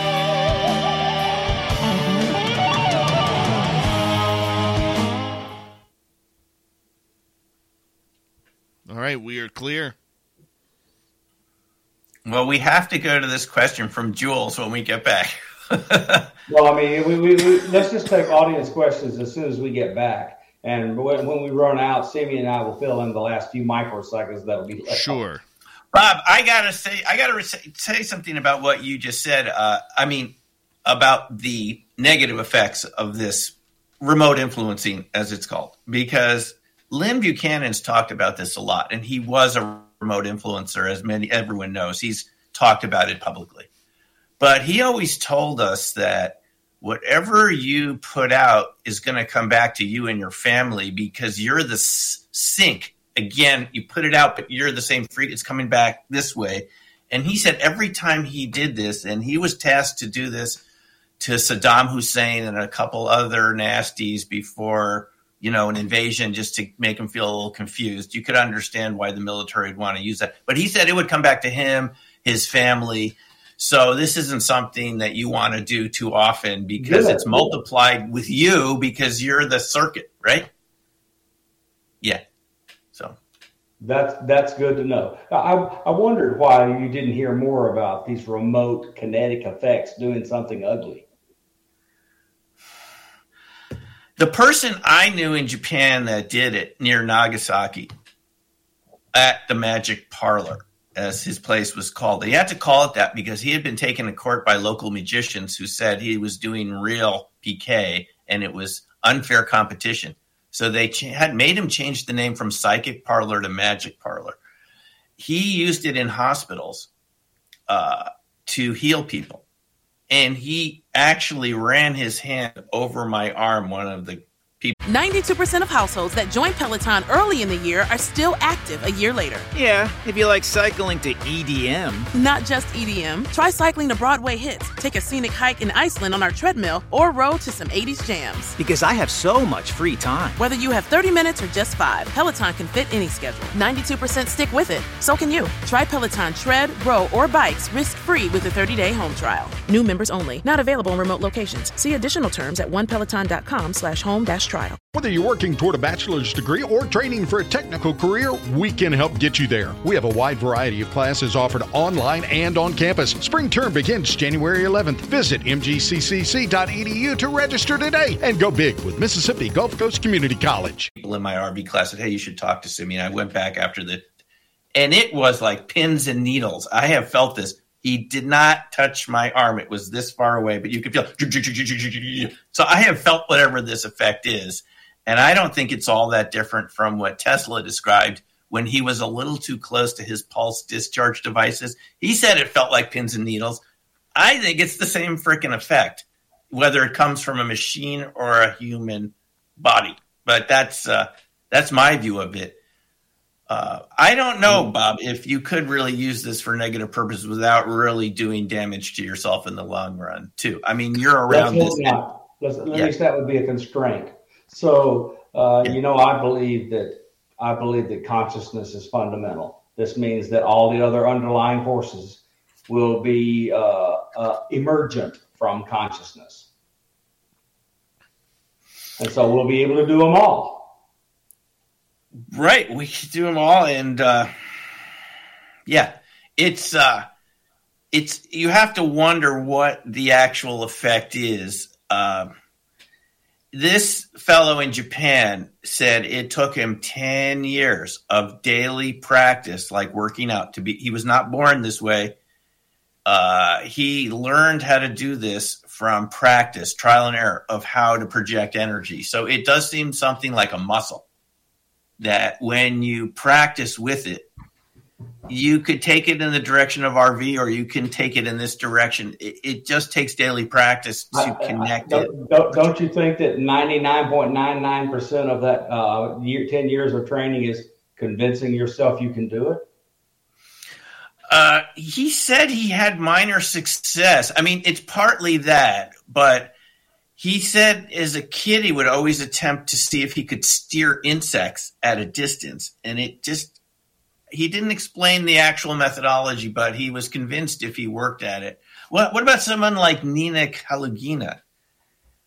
That is a very interesting case of someone that developed it later. Yeah, and there's some films I've been watching recently where they really documented under controlled circumstances that her ability to do it. Yeah, under a bell jar, she could move things. Under a bell jar. So. Yeah, gentlemen, we got about 1 minute. As heavy as you've gotten, Dave. I'm way out to lunch on tonight's show. Way out to lunch. I hope we didn't bore your audience. No, they're loving it. They are loving it. It's, I mean, my knowledge of science is extremely limited. So I'm just sitting back, letting you two eggheads go at it and have some fun. And I know just enough to be dangerous.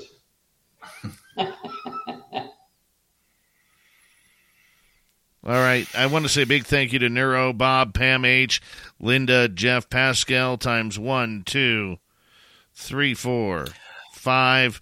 Dave, you know Carter, don't you, Bouchard? Yeah, great guy. Oh, yeah. He's been on the show a couple times. He'll be in Las Vegas. Yeah. Hold on, guys. Here we go.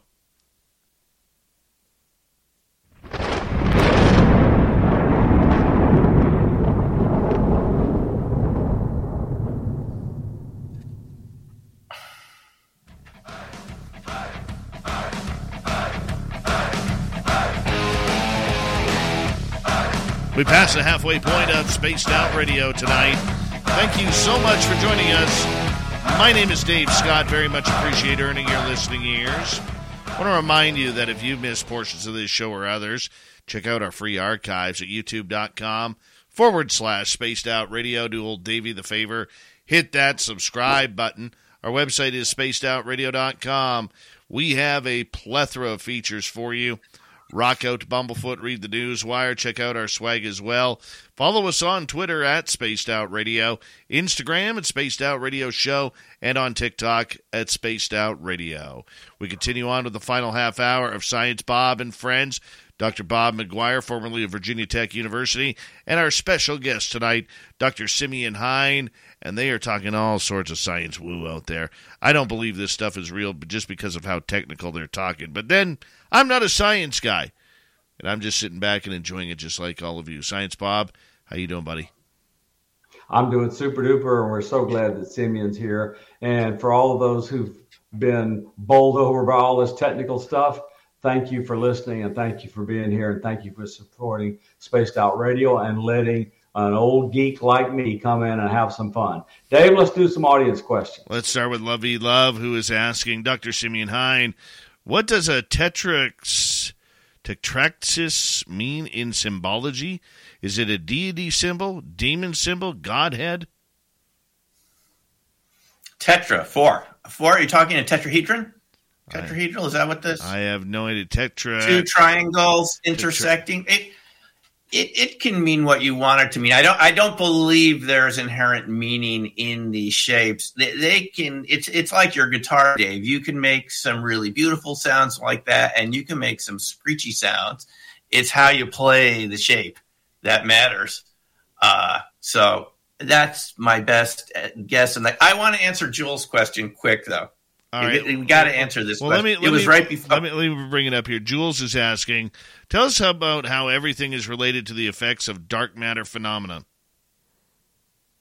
So I just want to give some examples of this just really quickly because it's a big topic. And it's sort of the other side of what Bob's talking about, quantum effects, is that there's this background, dark matter, still mysterious. We know some of it is these relic neutrinos, maybe a half to 1%, because they're already quantum coherent. They were emitted all at the same time in cosmological history. They have a same de Broglie wavelength, 3 to 4 microns, interacts with our cells and so forth. But let me give you one quick example, since there's so many effects of the compression of dark matter and the energetic effects.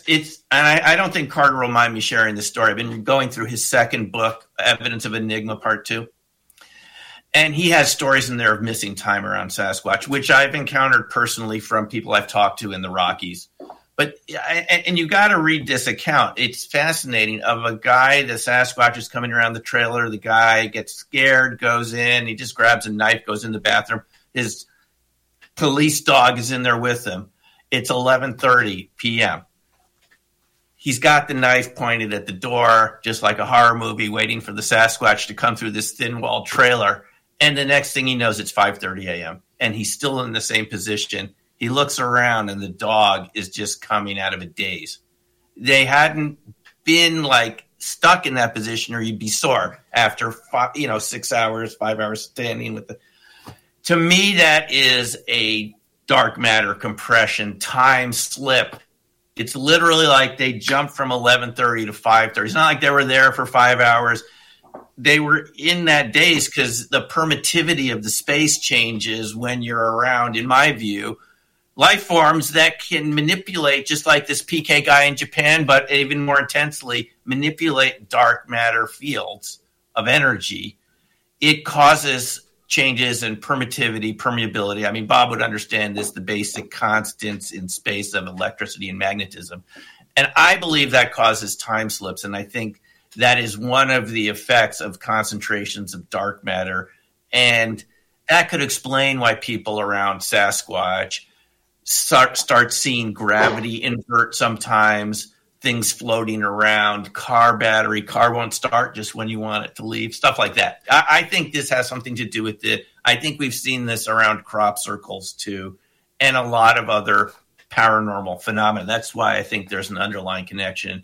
And that's a sort of brief answer, Jules, to why I think there's a dark matter component to this. It comes out of the coherence. Again, it's something in the background, but the coherency of physical matter or the particles being at the same frequency can start organizing that dark matter in toroidal forms, which creates a lot of compression, toroidal magnetic effects, and so forth. So that's just one component of how I think you start seeing these dark matter effects.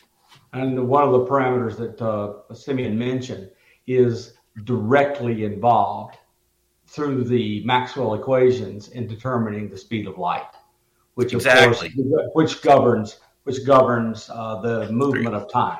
So you change one of these constants, you're going to change how fast light goes and how long time takes. So these things are all related. Absolutely. Excellent. Let's get to another question here. Let's go to Shelley. Redirectional parallel waves, is this even a thing? Or directional parallel? Parallel waves of what? So this is the thing. Bob mentioned Hugh Everett before. The original idea, I mean, there could have been other people in the past, Bob, but parallel reality, the many worlds idea. And this is the idea that they literally are parallel. But the other idea is they're not perfectly parallel, so they interact a little bit. The nonlinear Schrodinger equation, you get interacting. We don't know quite how it all works. And Bob, there's one more idea behind here. You've probably heard of the many interacting worlds model that says that the actual wave function comes out of the interaction of parallel realities. It's sort of an inverted way of looking at it, creates the same predictions. But that's my response to that question, is it's sort of parallel, but maybe they're not totally parallel, so they do intersect, and this is telepathy and precognition and so forth. Yep. All right, let's move on here. Let us go to Dr. Robert Steers here, and he is asking, how does one correspond with the hitchhiker effect? Oh, good one. Good one. Yep. Well, let me just take a stab at that. This is right out of James Lukatsky's excellent book, Skinwalkers at the Pentagon. Must read. I mean, just for the sheer sociology, how the other intel agencies wanted nothing to do with OSAP. They said it's going to give us stigma. We can't be associated with weird stuff like Dogman and Orbs in our pristine intelligence agencies. So the hitchhiker effect is what Lukatsky referred to as bringing, it's an idea. I'm not saying this is literally happening, but the feeling like you're experiencing something anomalous at Skinwalker Ranch or Marley Woods or Elbert County or wherever the portal area is. And Dave mentioned portals. There are various ones of these around just in the U.S. that somehow those anomalies attach themselves to you. This is the idea behind it. I'm not saying I totally agree this is what happened. When you get back home to your suburban Maryland home, there's the dog man looking in your window. Even your kids see it, who you didn't tell what you were doing out at Skinwalker because OSAP was, it's classified. Let's go out to Skinwalker. Let's walk around. Let's have an impact with a breakthrough of a parallel universe. Oops. Now, my physical wave function is now entangled with their physical wave function. And even though they go back to their universe and I go home, we're still entangled. And there's that is one interpretation of it. It's like an entanglement. But let me suggest another alternative is that just encountering these dark matter phenomena impacts your whole wave function within your body. And you're going to start seeing other things. You're going to evolve in ways that you didn't evolve. You're going to see things that might have been there that you didn't see. In other words, here's my interpretation of the hitchhiker effect. You're seeing parallel realities that you didn't see before because being out at Skinwalker broadened your perceptual range, changed your whole state. You already mentioned the nonlinear Schrodinger. So if you mix these two, you're going to get a nonlinear modulation of one by the other. And you're going to take it home. Going to take it home. Two ways of looking at it. Yep. And there's your friend Dogman in the backyard. And you just modulated your own wave function with Dogman wave function, and you took it home with you a little bit. And Bob, it could have just been an orb, which was sort of a Fourier transform of those cryptids. You might not have encountered the Dogman directly. You just encountered the orb, again, going back to Ramirez, the stealth plasma form of it. So. Well, if it's an orb and you interact, then you take home a new wave function, but now it's the superposition of your wave function with the other one. The superposition, right. They're just linearly mixed. I mean, there's many ways we can get there. We need measurements of some type to tell whether it's a nonlinear modulation or a linear superposition. We need experiments. So we're not there yet. Makes sense. All right, gentlemen, let's get to another question here from our audience. And let's go to Kim, who says, Simeon, say a black hole moves through my living room. Could you divert it with your mind? Can we influence it? Well, that's what we're going to be doing in the advanced RV class, actually. But in all seriousness, yes. And this is what Alexander Parkhomov, former Soviet classified aeronautics researcher, top-level guy in the Soviet, now Russian researcher, argued in his book Space Earth Human, is that, and we never heard this from American science, but this is what they believed over there in Soviet Union, Russia, is that you've got these small black holes coming into the atmosphere, creating things like the Tunguska event, but even sometimes on a micro scale, moving through a village, you see all the shingles come off as the thing went over. Some of those scientists, and these were pretty high-level people in formerly classified research, argued that small black holes could come into the atmosphere, move through the walls and so forth, just like we see apparitions do sometimes. and create a whole host of effects. So it wouldn't surprise me if you could train yourself. It would take training. It would take some training to do this, to interact with it, to divert it with your own cold neutrino flux, because we're emitting the same frequencies as some of this dark matter comes. At least this is what Matsumoto from Japan argued, is that these cold fusion processes emit dark matter. They emit these kind of, as Bob is saying, these tubes that connect to the other side where particles come out, like white holes. And so it wouldn't be surprising if a human could actually do this, but it would take training and knowledge and so forth, I think, to be able to do such a thing. Yeah, when does the advanced RV class start? No, I'm just kidding. Next question, Dave. All right. You go soon, Bob, soon. All right, let's do another follow-up from Kim. Can we protect from remote influencers? Yes.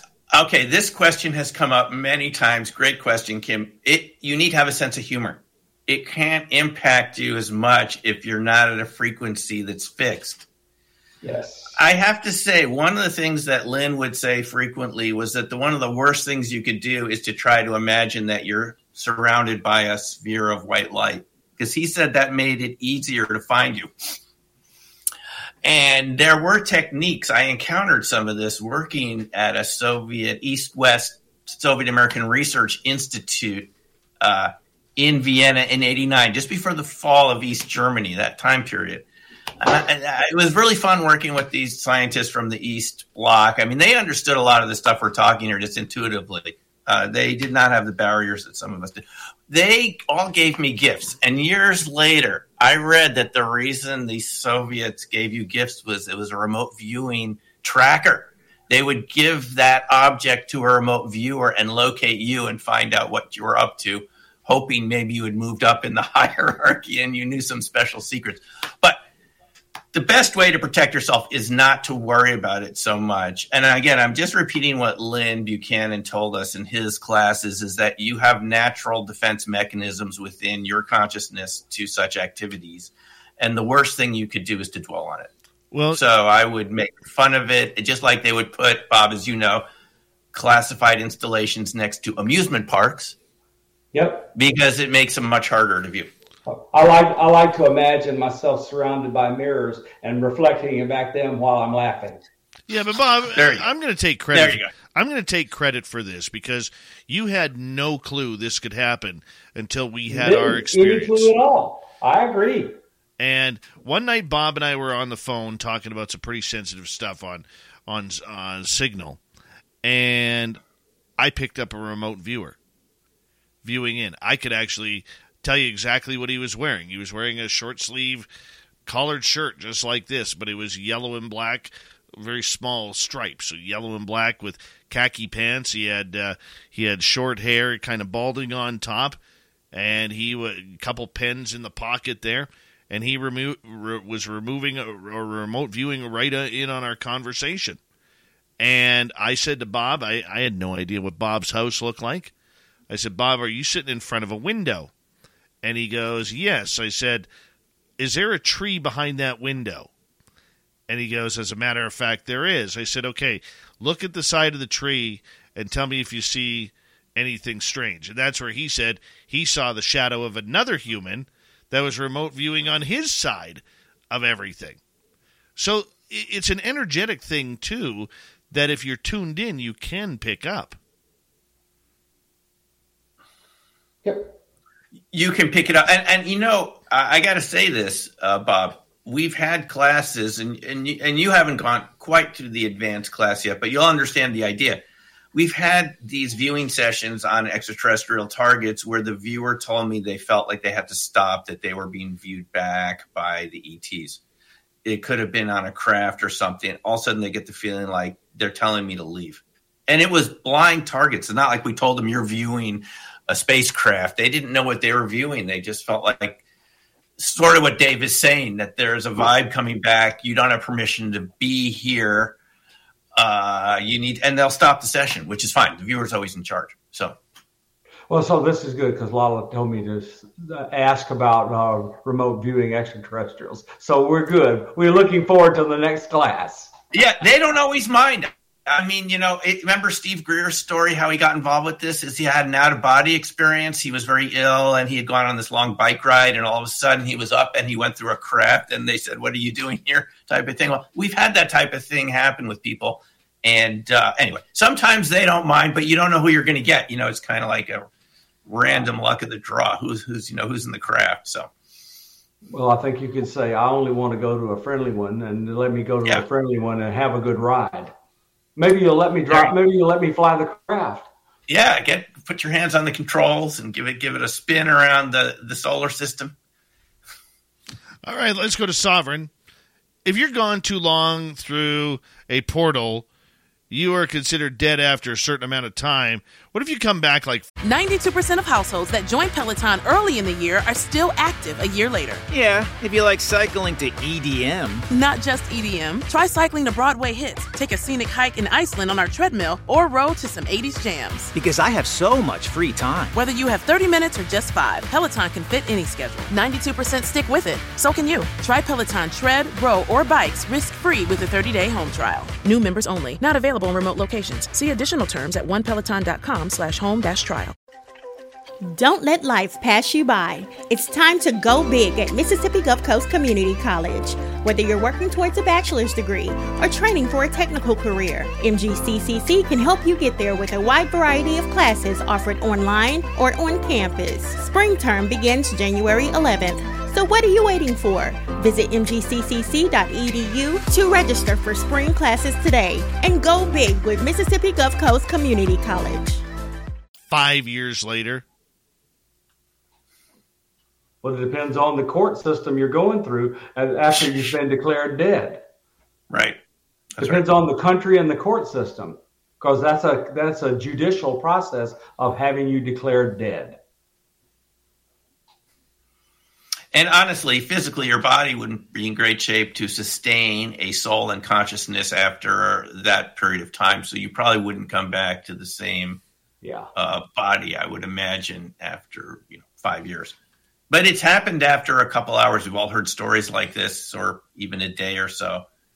So that is another aspect of this, by the way, we haven't discussed, is people who, the near-death experience, which seems to reinforce a lot of this, is people, and I've talked to some of these people who've experienced this when they've been declared dead on the operating table or during childbirth. They start seeing all sorts of features of the building that were not visible in the room. When they come back, they're able to describe to the doctors cannot believe it. The conversations the doctors were having, the inside of the elevator shaft, things like this, which again shows us in Bob's direction here that consciousness is not non-local. It's not always localized in our body. All right, let's go to Derek. So, we got 4 minutes. I want to point out one thing, David, if you don't mind, just quickly. We have friends, John. We here have a friend, John Carpenter, who's written a book about NDEs and people going to the other side. I recommend this book highly because it describes the experiences that Simeon is talking about. Go ahead, Dave. All right, Derek is asking, when are these UFO conventions going to come out east? You never hear of them out east. There's a couple in Pennsylvania, but that's about it. Let's get to Tony here. Simeon, could you tell of the most outstanding remote view when you worked at the Farsight Institute? Yeah, there were a number of those. That's a good question. I can just relate one that I experienced where it really felt like bilocation, and that was destruction of the dinosaurs target. It was, again, a blind target. You're not told what you're looking at. But I started out by seeing all these creatures in a swamp. You don't know they're dinosaurs because you don't realize, what the target is. But the thing that really stuck out to me was the pristineness of the atmosphere, the air, 65 million years ago. It just smelled completely like air without a scintilla of modern pollution. And that's what I could feel during the session. And then all of a sudden you're moved to the target event, significant event, all of a sudden, dust everywhere and so forth. So that was just my personal experience. I'm sure if we had more time here, I could come up with more examples. But one where I actually felt like it was there. Some people call it bilocation. So, The Intense Reality of Eternity by John Carpenter. Yes. Thank you, John Carpenter. 2 minutes to go here on Science Bob and Friends with Dr. Simeon Hein as well. Gentlemen, we talked a lot about portals. We talked a lot about where people are going, where animals are going.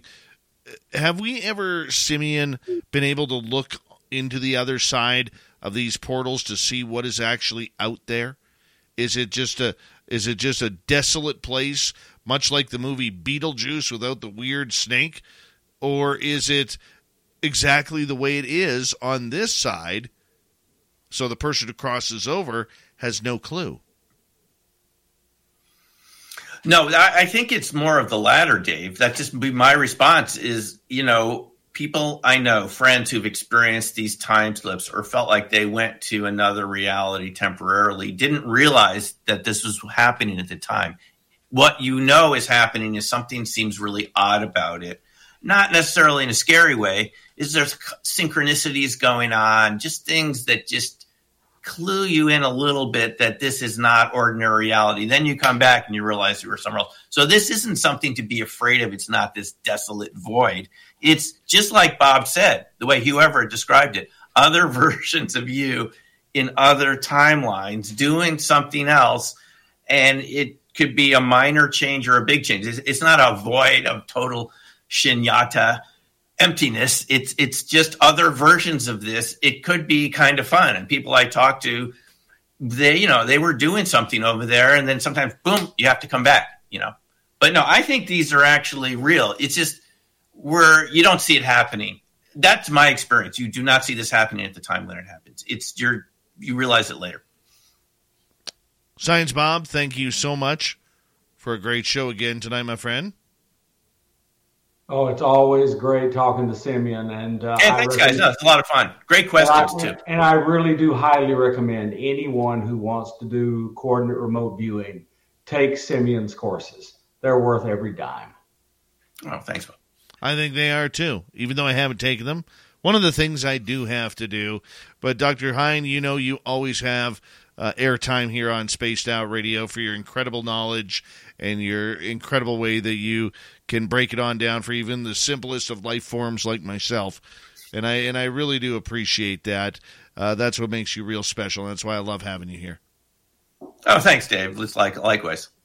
All right, coming up next, we're going to head to the swamp to kick off hour number 3.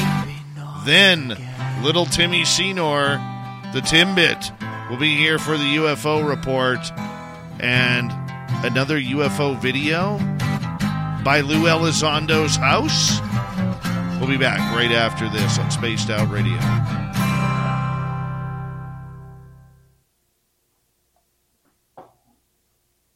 All right, there we go, boys. Good job. Thanks a lot, guys. And have a good visit with your mother, Simeon. Yes. Thanks, and it's off to Paramus tomorrow to the Rotary Club. Tomorrow was to Paramus, yes. Compress all this into 20 minutes. So we'll do our best.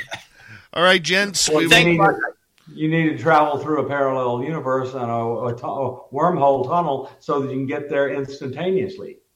Yeah, and have a little time dilation to stretch that 20 minutes or into 2 hours. Or you go backwards in time and repeat the day before and get a lot done. Practical time dilation. I love it. All right, gents. All right, guys. Take care. We'll see you around. Okay, thanks. Good night. Take care. All right, there's Dr. Simeon Hein, Dr. Science Bob, and Dirty Filth coming on in with some great art tonight. Filth, tell them everything that they're going to get in Vegas when they come see you. Because they ain't coming to see me, that's for sure. Coming to see you, Dirty Filth. Come see you, Dave. They would have brushed their hands through your luscious locks. Oh, yes. There he goes. Nobody's going to be able to make his chair move either, so... Cats are out of control, by the way. Been fighting with them all night. But yeah, if you come to Vegas, excuse me, give you some free cartoons. I got, 230, I think now. I was scribbling out a whole bunch earlier. So, Dave's saying there's like 10 people confirmed. And if that's true, you're going to wind up with doubles and triples. You guys will just have to meet up at some weird place and trade Dirty Filth art cards at some point in time in the future. Maybe you could use it as currency when the world goes to poop.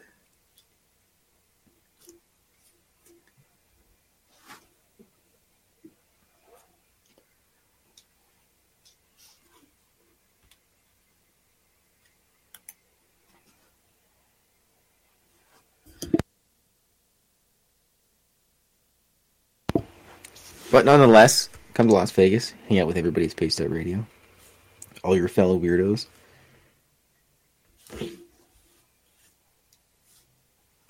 And if you're lucky like the Enzo guy last year, you could win like $1 billion in the slot machines.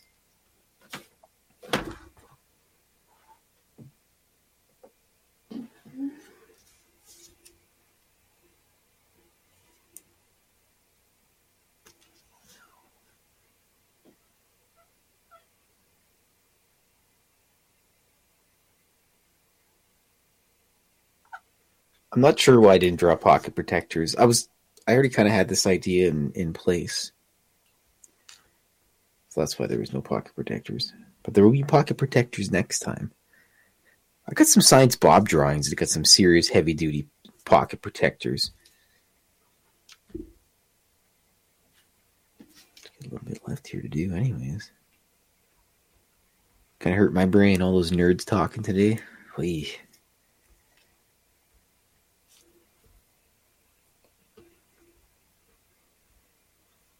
Actually, Science Bob said some pretty interesting things earlier. And it kind of resonated with me. I'll have to bug him later. He's not playing around with his perpetual motion machine or whatever he's got in his basement. Secret Science Bob stuff. Yeah, I think that's pretty much done. Yes, come to Las Vegas. Hang out with everybody. Find me, I'll give you cartoons. I might have to bring a couple cats there and get rid of them. You can have a cat for free, maybe.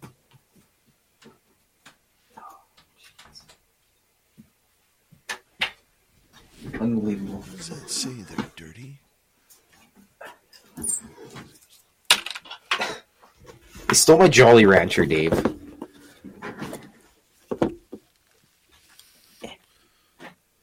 Very cool. Very cool tonight. So basically, without naming any names or drawing any actual correct logos, I figured I'd draw like some guy that fires rockets into space, hanging out with an alien in a rocket. The alien's basically wondering where the gravity wave generator is, and said guy that builds rockets thinks it's a work in progress, I'd say. Perfect. Perfect. Appreciate that, man. Appreciate that. Problem. All right. That's why we got Dirty Filth here, everyone.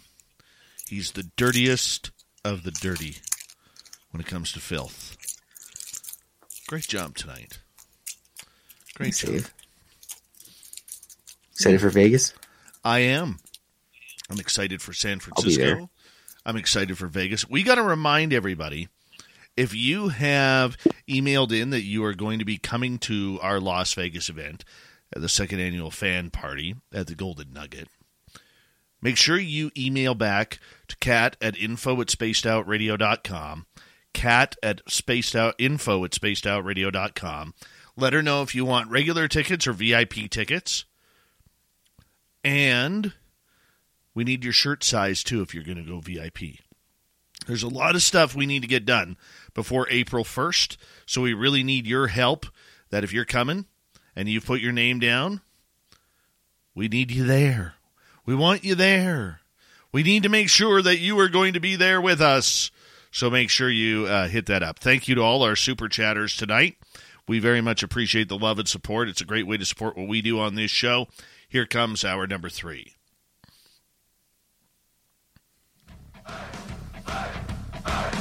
Would you like to connect with us? Head to spacedoutradio.com for all your latest show info. Now, back to Dave Scott and SOR. Third and final hour of Spaced Out Radio is now underway. Thank you so much for joining us. We very much appreciate earning your listening ears wherever you are on this beautiful planet we call Earth. Hello to everyone listening in on our terrestrial affiliates around North America, digitally on Odyssey Radio, TalkStream Live, and KPNL. All of our archives are free. Join us at youtube.com/Spaced Out Radio. Do old Davey the favor, hit that subscribe button. The Desert Clam has set the password for tonight in the SOR Space Travelers Club. Palacesia. Palacesia is your password. Use it wisely, Space Travelers, as the Clam sets a password each and every night right here on Spaced Out Radio. Our website is spacedoutradio.com. We have a plethora of features for you. Rock out to Bumblefoot, read the Newswire, check out our swag as well. Follow us on Twitter at Spaced Out Radio, Instagram at Spaced Out Radio Show, and on TikTok at Spaced Out Radio. It is time once again for us to head to the swamp as he kicks off hour number 3 with another spooky story. Hi, Spaced Out Radio listeners. This is Swamp Dweller. It's time for your nightly dose of spookiness on the show. If you have an interesting encounter or a spooky story that you would like to share, be sure to submit them in at swampdweller.net. You can also find our YouTube channel at youtube.com/swampdwellerreads. Now, let's chill out, relax, and together, let's enter the swamp.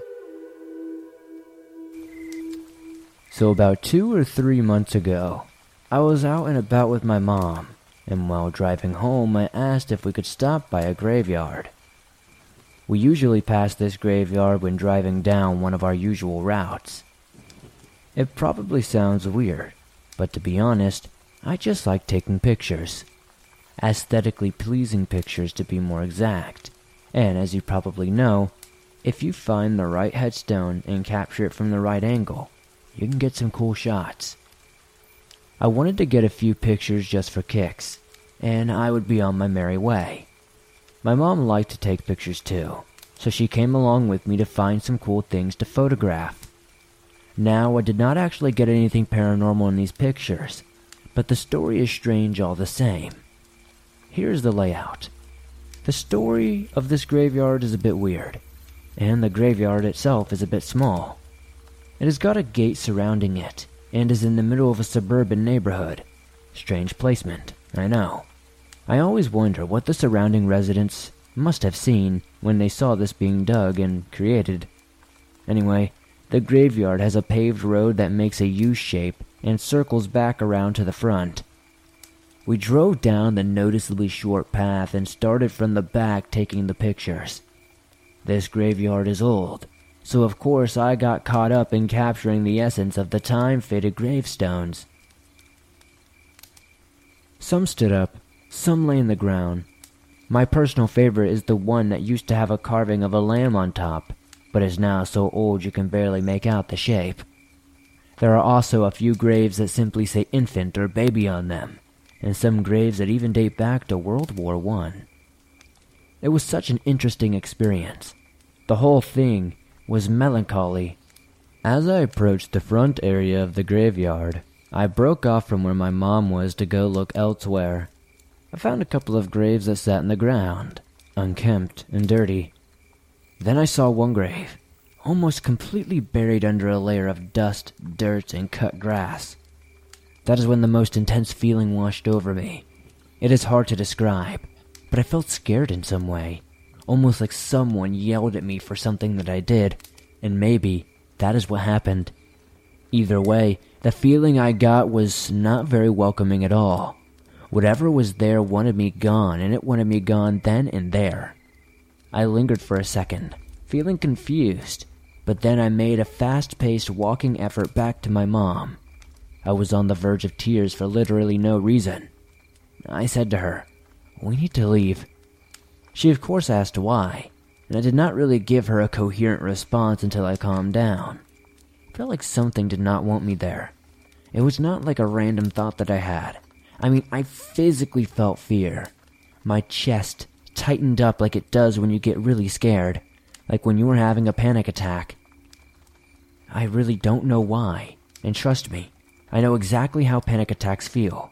I have had many panic attacks in my 14 years of life, and it very much sucks. I felt a little bit dizzy from whatever happened, to be honest, and I did not feel scared or anything anymore. It just felt like someone yelled at me for doing something wrong. At least, that is how I feel when I get yelled at.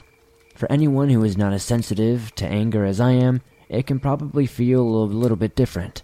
This story is probably kind of underwhelming to read, but I have to say I was scared witless for several hours. I guess whoever was buried there wanted those pesky kids off their lawn. No hard feelings, I guess. I get mad whenever someone wakes me up too. Also, a bonus since I always look at the graveyard when driving by, the other day I saw something weird, and I have never seen anything paranormal there before. They have some standard garden hoses around the graveyard for keeping the grass green and nice, and a few columbariums on the side. When I was driving past there, I saw what looked like a transparent pair of legs walking. Once we passed the garden hose and columbariums, it was gone, and that was in about just a second's time. I did think it was just a person that was being partially obscured by the angle of the sun or something, but no matter how hard I looked in time, there's no way a person could have been gone that quickly. I did not see anyone there. I know it has to be a ghost. It wasn't an animal either. It sounds like standard ghost stuff to me, but still, it was creepy and I thought I would like to share it. And that's why we love the Swamp Dweller around here, as he comes in each and every night, Monday through Friday, to kick off hour number 3 of Spaced Out Radio. And, of course, if you want more stories just like that, all you got to do is go to youtube.com/Swamp Dweller Reads, and you can get more of the Swamp right there for free. From the swamp to the stars, it is time to bring in Tim Senor, a resident Timbit, for the UFO report. Nobody's gonna know. They're gonna know.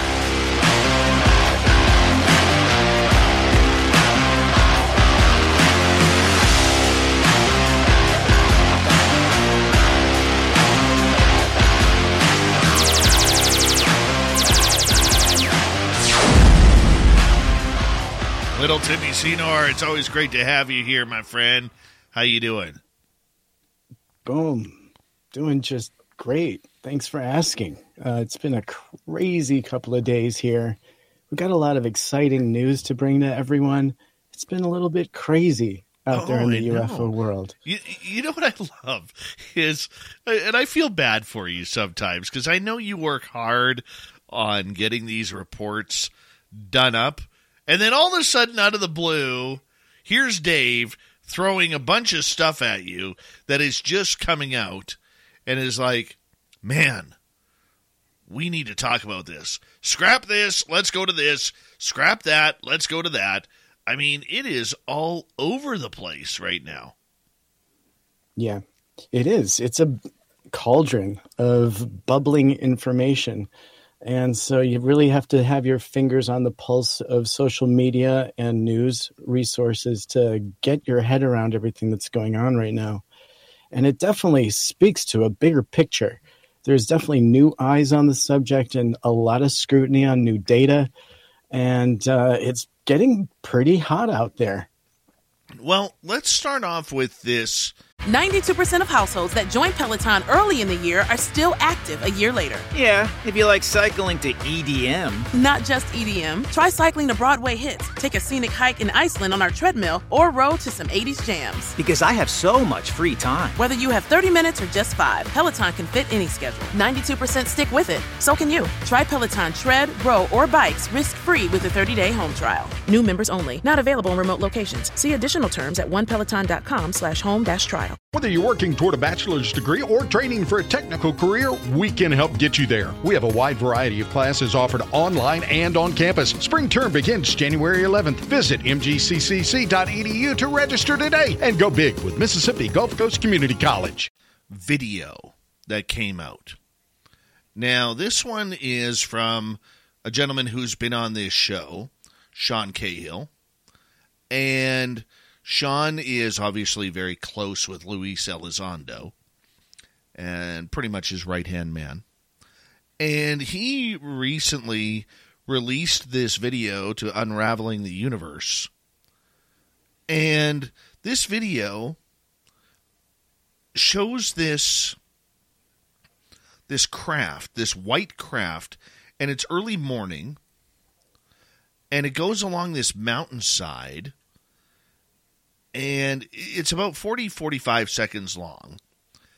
And it's just incredible about what we are seeing here. Now, this is a video that was released on Reddit, and, of course, the supporters of the Elizondo clan are going absolutely haywire, thinking this is the greatest thing since sliced bread. And all the critics are out there who are against Elizondo are going there, really? This is garbage. It's an airplane. It's whatever it is. So, this video was taken just over a year ago. And you see this white thing. It looks like how can you put it? Like a cylindrical object. Now, some people will say that, well, that's an airplane. You can see the wing and everything. But I remember in Las Vegas last year for our first annual SOR fan party, and Sean Cahill was there. And he showed me this video in confidence. And there's a story behind this, but forgive me, it's not my place to tell the story. Okay, that's Sean's job to tell the story. But he showed me this video, he told me what had happened, and then all of a sudden, he walks out onto a patio, and this video arrives. Now, many people are claiming this was taken at Lou Elizondo's house. I'm not going to confirm or deny anything like that because it's none of my business where it was taken. But what do you think of this video, Tim? I think it's great. It's another data point. And the fact that Sean considers it UAP means that Lou saw it, and the two of them probably considered this UAP. It doesn't really show, the 5 observables necessarily that they talk about UAP technically having, but it definitely seems to be in a piece of airspace that they would be familiar with. Otherwise, I don't think we would necessarily get this piece of footage. So it's definitely interesting. I hope that it gets scrutinized by the right people that have the right video analysis software.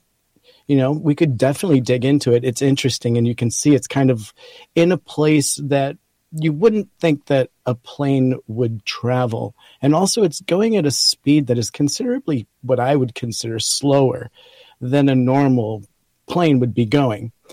However, the distance is kind of variable here. And so there's a lot of moving parts to a video like this. I find it exciting. I don't see anything other than a white cylinder from what I'm looking at this point. But again, with the right analysis, there may be more information. I think it's great. They call this UAP. We should be calling this UAP. And the source is always as important as the video in a lot of these cases. So I think it's considerable information. You can call it a UAP all you want. This is a UFO. Now, critics like the New York Post, Stephen Greenstreet, is saying that that's an airplane. There's an airport nearby. It's an airplane going in for landing. Okay. The one thing that I recall that I will explain from my conversation with Sean about this was that there was no sound. There was nothing to it. It just appeared and then vanished behind the hill. Sean, whether you like him or not, knows the difference between an airplane and what's not an airplane. Okay, look, the critics out there, and I'm a critic too. Okay, Tim, you've heard me speak very, very publicly about. I've been critical of Sean, Lou, and many others in this field from a journalistic point of view. We have to be. Okay, but I'm also willing to give credit where credit is due. And the fact that we once again have people who are never there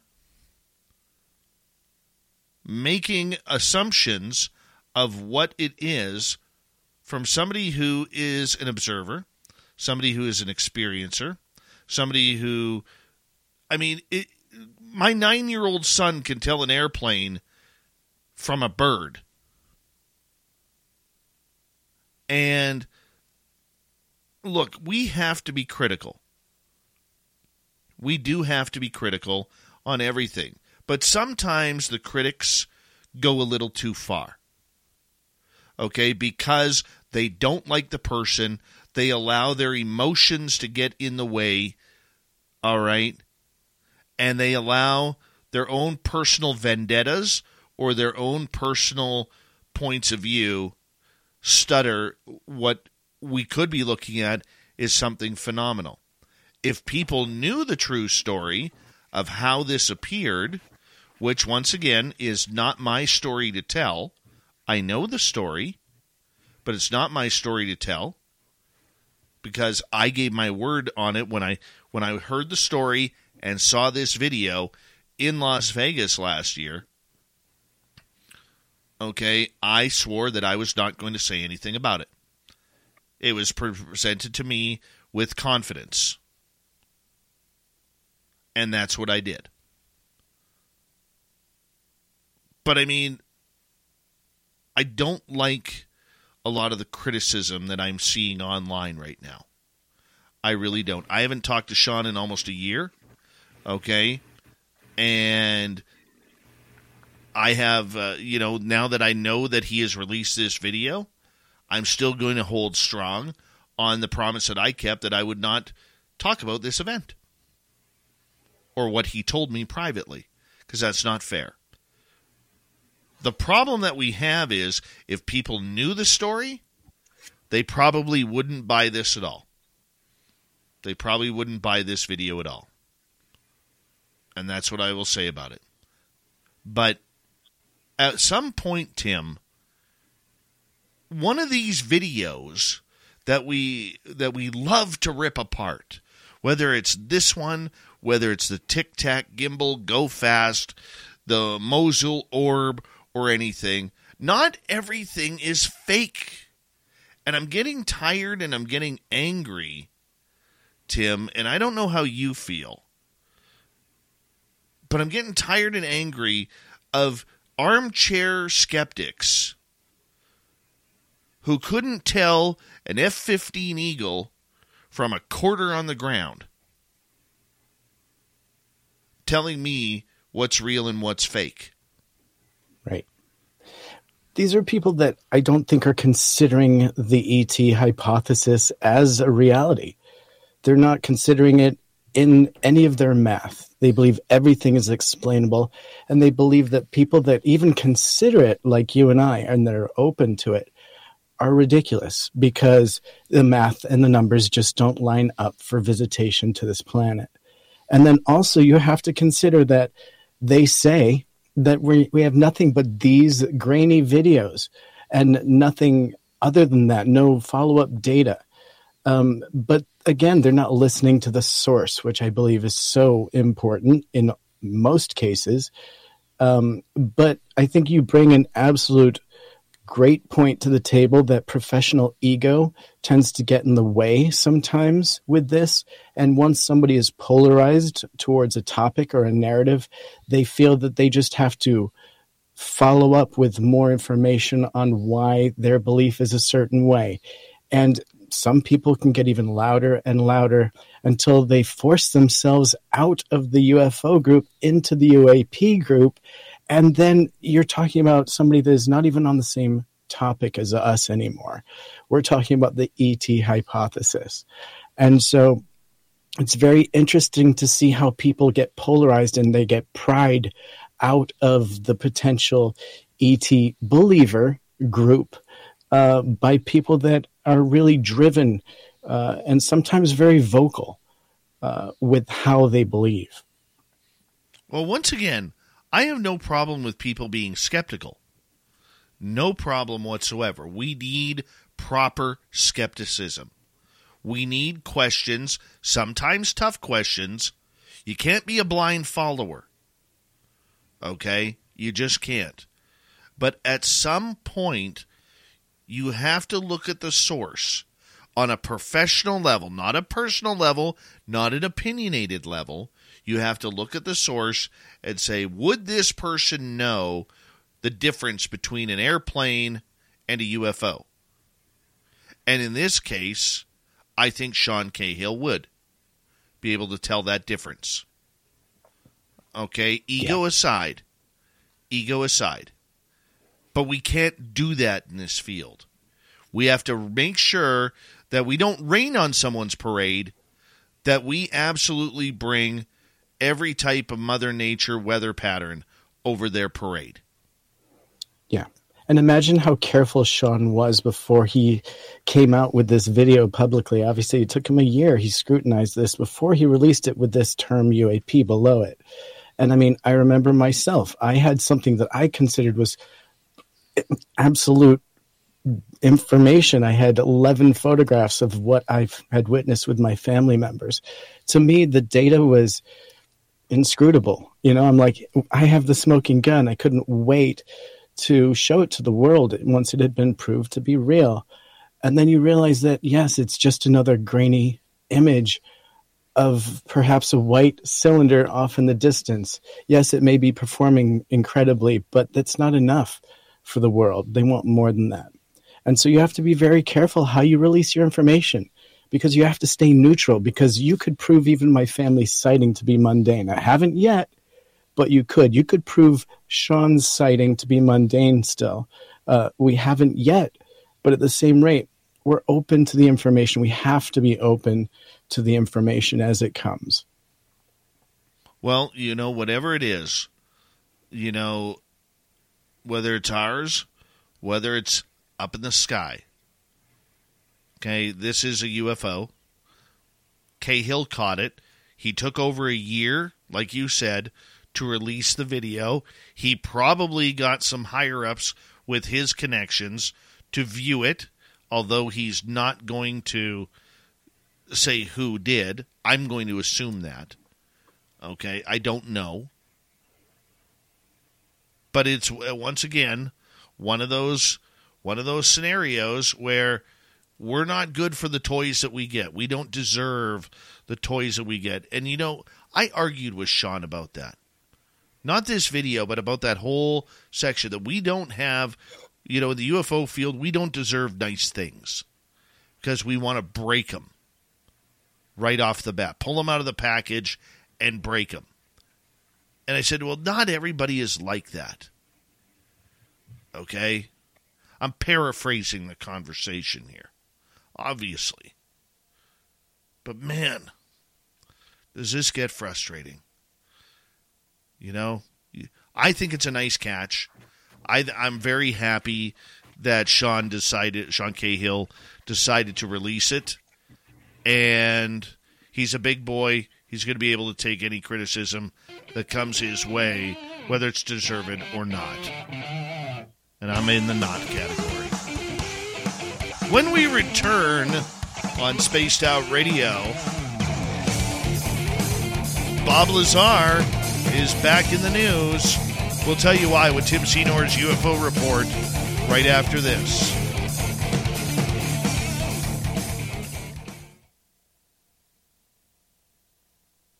There you go.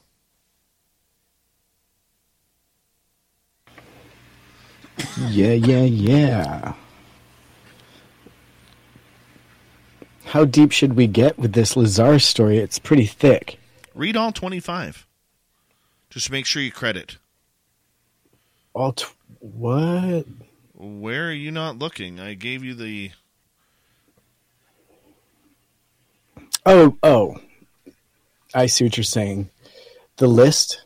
Yeah. Oh, okay. We got time. I can hit the list. Thank you, I was W. like, Decker. What were you talking about? Well, the story is deep. I mean, obviously, he gets into quite a bit, theory. So, well, it's cool. Let's just make sure that we. You know what? I'll read them. Love that. Okay, I'll do it. The reason why is I just want to make sure that, we're legal about it. Perfect. Giving credit sense. where it's due. Hey, love the shirt, by the way. Loving the short sleeves. You got some nice weather up there? No, it's cold as hell. You were just tired of long sleeves. I wanted a short sleeve shirt today.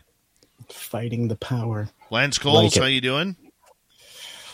I want to say a big thank you tonight to W. Decker, Random Guy ×2, Pascal ×5, Maggie, Red Panda ×2, Human Carl, Atlantis, Luscious Jules, Lala, Deb from SAC, Jeff, Steve, Garvey, Linda, Pam H., Science Bob, and Neuro for the amazing super chats tonight. Very much appreciate the love and support, everybody. Very much do. Thank you. Hi, Nicole Sakic.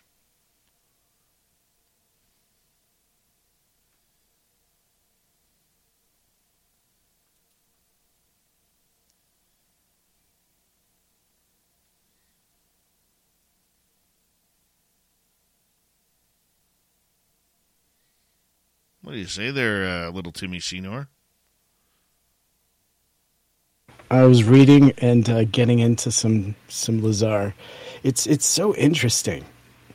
Right. It's just you have to figure out which was alcohol-fueled story and which was reality.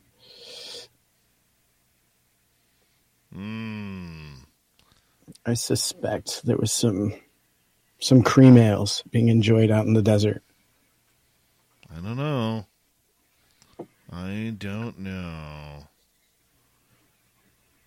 you getting excited for Vegas? Oh, yeah.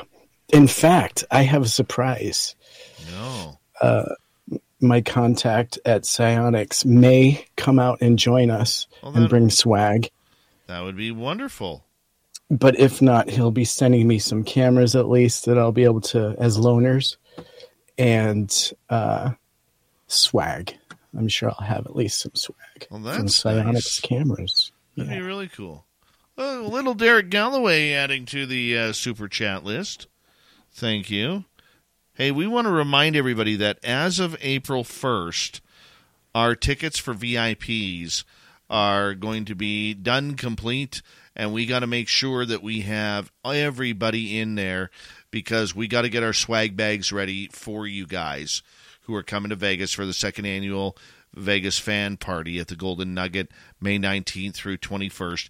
Up until April 1st, you can get your VIP tickets. Please, please, please, please confirm your tickets with Kat at info@spacedoutradio.com, info@spacedoutradio.com, because we got to make sure that we get enough swag for everybody there. We need your T-shirt size. We're going to make sure that we get everything for you guys that you need in that swag bag. Plus, we have to confirm for our VIP party. So if you guys can make sure that you are all there and caught up by April 1st, we'd greatly appreciate it. That helps us out a lot. It really would. Timmy's going to be there. Timmy's going to get a new T-shirt. He's size extra small. That's why we call him Little Timmy Senor. Sad but true. Mm-hmm.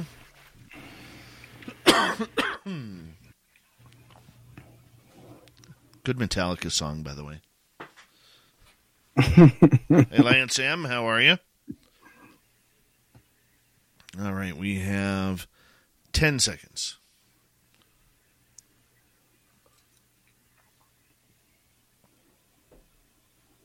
Here we go.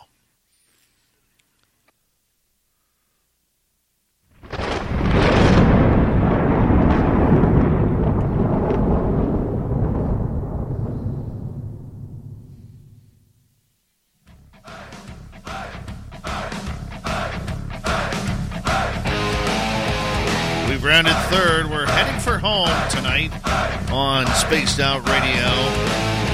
My name is Dave Scott. Very much appreciate earning your listening ears. I want to remind you that if you missed most of this show or others, check out our free archives by going to youtube.com/Spaced Out Radio.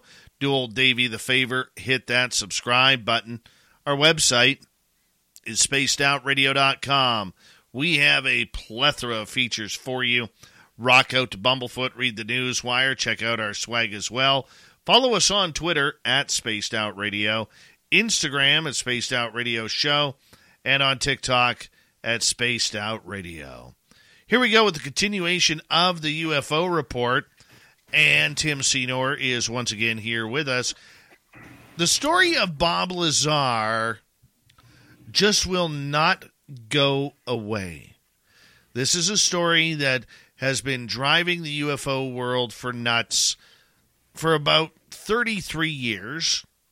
And realistically, it is a story, in case you've never heard of it, if you're one of the few, where Bob Lazar claimed back in 1989 he worked at Area 51 in a small area near Papoose Lake called S4, where his job was to try and 92% of households that joined Peloton early in the year are still active a year later. Yeah, if you like cycling to EDM. Not just EDM. Try cycling to Broadway hits, take a scenic hike in Iceland on our treadmill, or row to some 80s jams. Because I have so much free time. Whether you have 30 minutes or just 5, Peloton can fit any schedule. 92% stick with it. So can you. Try Peloton tread, row, or bikes risk-free with a 30-day home trial. New members only. Not available in remote locations. See additional terms at onepeloton.com/home-trial. Whether you're working toward a bachelor's degree or training for a technical career, we can help get you there. We have a wide variety of classes offered online and on campus. Spring term begins January 11th. Visit mgccc.edu to register today and go big with Mississippi Gulf Coast Community College. Figure out how UFOs worked.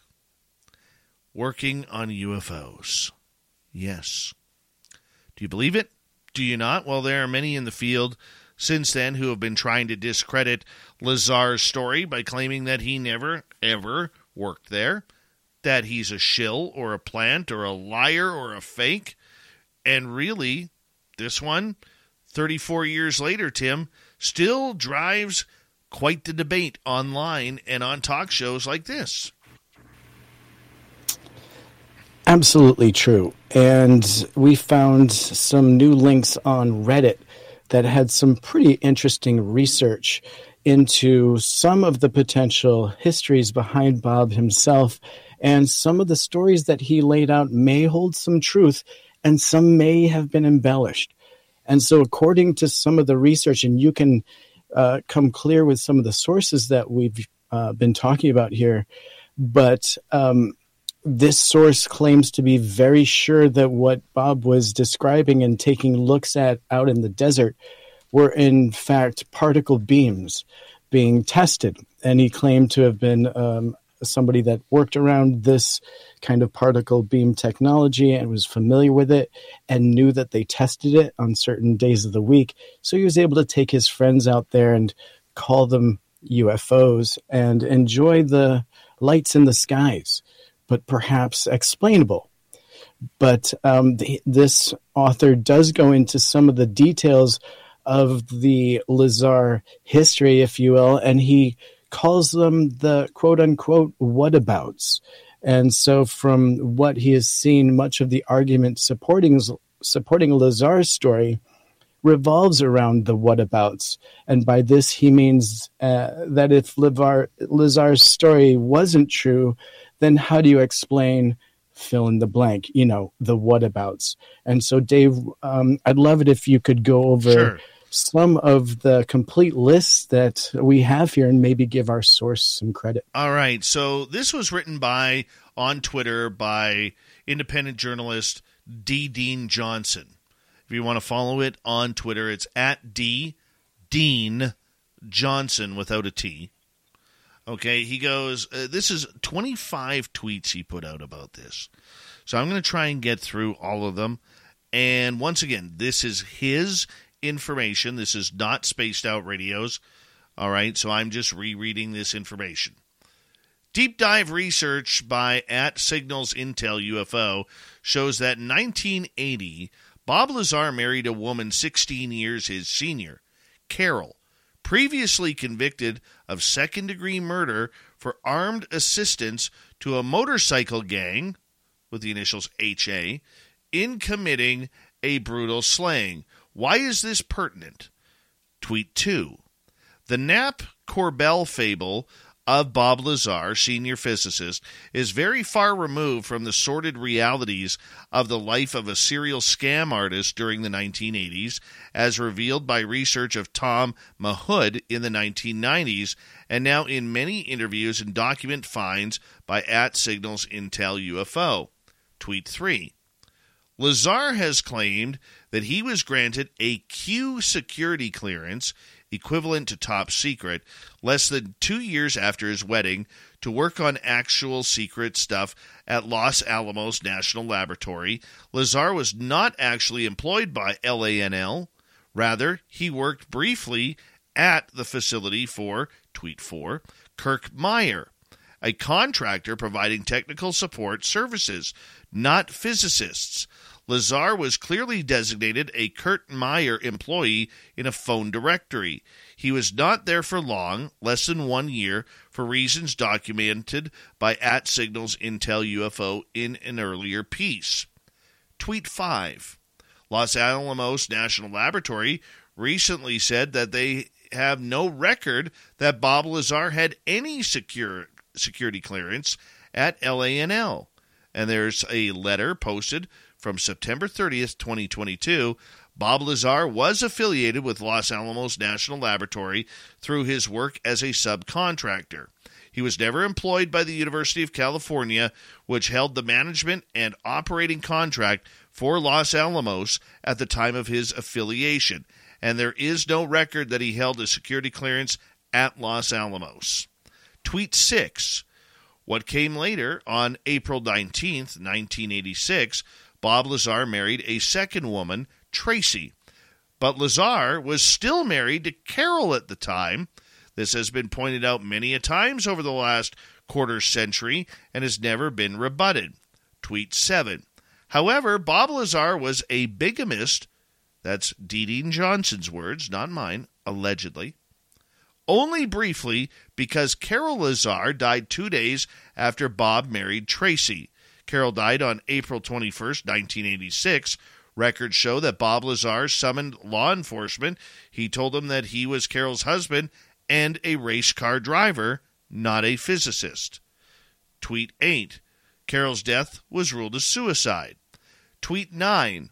No divorce proceedings were on file with the Clark County Clerk's Office, and Carol's published obituaries and death certificate identified Robert Lazar as her husband at the time of her death, wrote investigator Tom Mahood in the Robert Lazar Timeline, 1994-1997.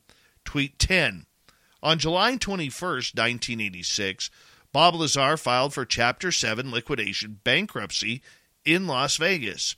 Records show his debts exceeded his assets by roughly $100,000.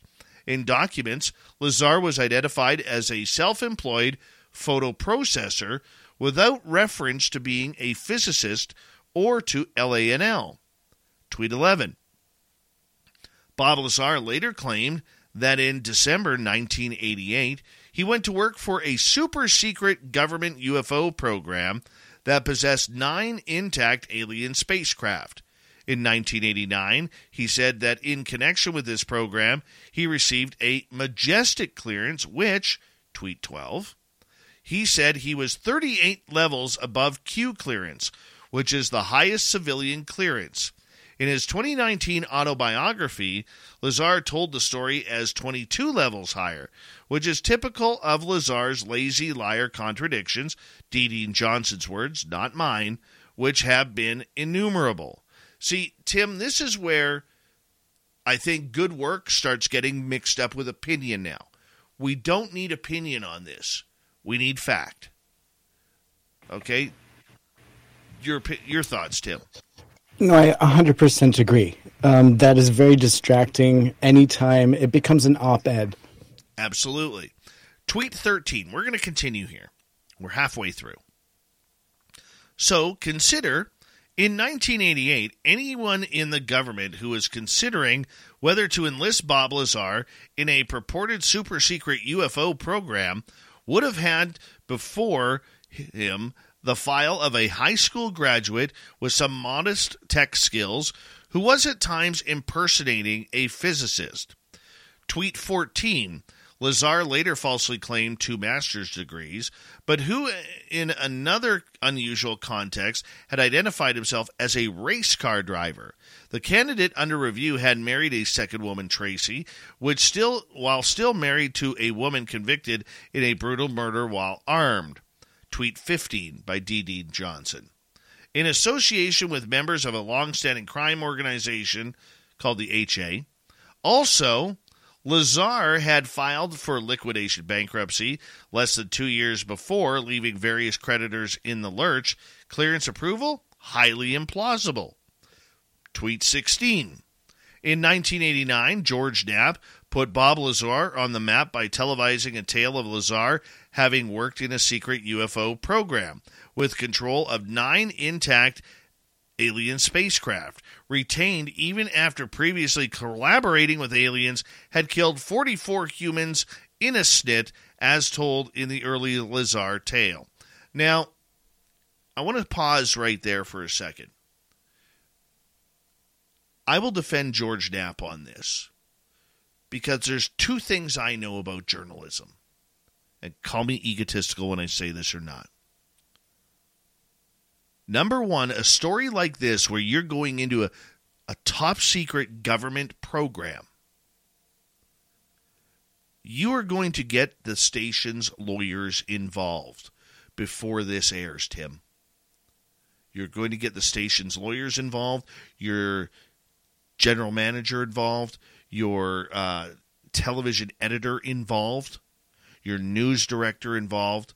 And the first thing that news director is going to say, or the edit, or the GM is going to say, what are your sources? Because we just don't put any type of crap like this on the air. This could get us in trouble. And George Knapp, to this day, states that he had proof. He had proof. You don't win as many awards for quality journalism as George Knapp has by lying. You don't. Right. And consider also, with a long-time career in journalism as he does have, he came at that story unbiased. The same way he still does today. A lot of the information delivered is absolutely unbiased. They're not saying what it is. He never professed to believe or not believe. He just dug as deeply as he could and brought all the facts to light. And I think that there's really nothing more than you can do. And if you're being fed a red herring, well, unfortunately, you may be fed a red herring. I agree. But to claim that Knapp was making this up, I don't buy it. Agree. So let's go to tweet 17. Lazar claimed to possess a sample of an alien isotope that can defeat gravity and power spacecraft. While Knapp has promoted that claim for 33 years, as has Jeremy Corbell more recently, Lazar has never produced the purported proof of alien tech for independent analysis. This goes back to the whole theory that Lazar plays about Element 115. I buy that part. Show us the Element 115. Show us. Tweet 18. In June 1990, Lazar himself became a convicted felon. He had set up an illegal brothel with holes cut into the walls to allow photography from an adjacent apartment. All of this at the very same time that Robert Bigelow from Bigelow Aerospace was paying Lazar $2,500 a month to do research involving, tweet 19, alien stuff. In a little laboratory provided by Bigelow, Bigelow fired Lazar when he discovered that the laboratory was being used for furniture storage by Lazar, who was accompanied elsewhere at the illegal brothel. Tweet 20. In his 2019 autobiography, Lazar blamed wife number 2, Tracy, for putting his security clearance in jeopardy by infidelity in 1989. Bob and Tracy were divorced July 25, 1990. A July 1990 court report said that Lazar was in a common-law relationship with another woman. Tweet 21. I do not believe that scientist impersonating small-time scammer Bob Lazar, there's no need for that. No need for that in proper journalism. Ever held a Q, top clearance, security clearance. Of course, I also do not believe he held a clearance 38 levels higher in a mythical system for which evidence remains lacking 24 years after the claim. Tweet 22 by D.D. Johnson. If you believe those things, perhaps it is because the Bob Lazar you have in your mind is mostly a developed fictional construct, owing as much or more to George Knapp and Jeremy Corbell as to Lazar himself. In my informed opinion, the Bob Lazar story is in its current, tweet 23, widely disseminated form, has been carefully cleaned up, heavily edited, polished, and much enhanced. The streamlined and enhanced tales have been peddled by Knapp and Corbell in recent years to their great profit. Look to those primary sources, not the storytellers. Tweet 24 of 25. Some key documents cited above are posted on this web archive maintained by @SignalIntelUFO. UFO. And the final tweet of this by D.D. Johnson. Tom Mahood's landmark article looking at Bob Lazar from the perspective of 2018, detailing his groundbreaking research in the early 1990s. He posts a link basically saying Lazar is lying. Your thoughts? Wow. I mean, wow. There was definitely information within this that was new to me, shed light on the man himself and decisions that were made and perhaps pressures he was under in his decision-making process. Some of the facts brought to light made sense in the story. Again, it's one of those stories that's sprinkled with truth, but perhaps the person that was living the life is going to be the only one that truly knows that tale. Do I think that there were 9 craft that he had potentially been hired to have a look at?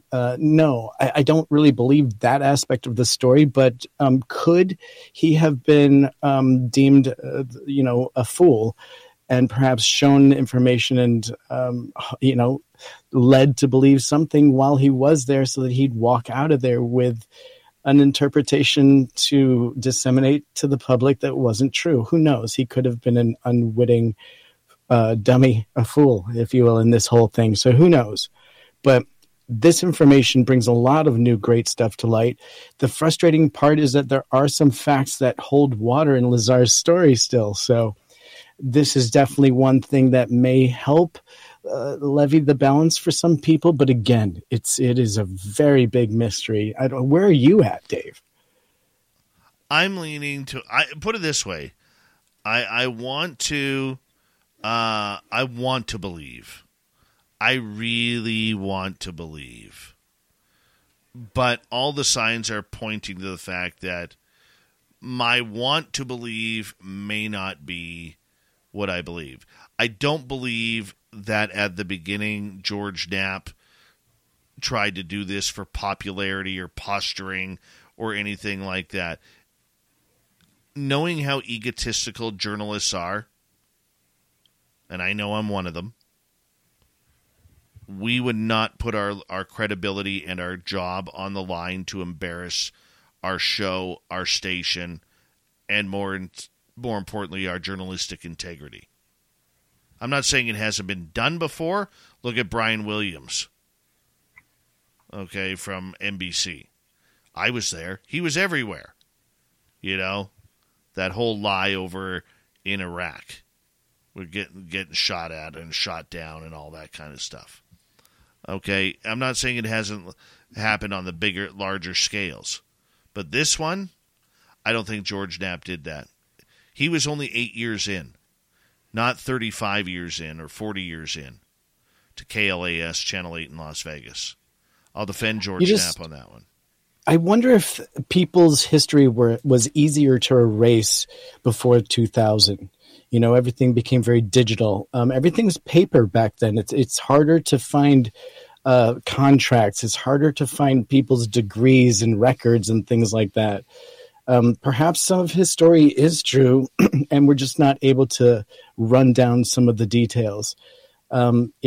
it's unfortunate, but I mean, I know even when I've looked back into records in my own life, it's been a headache getting paperwork when I've had to get it.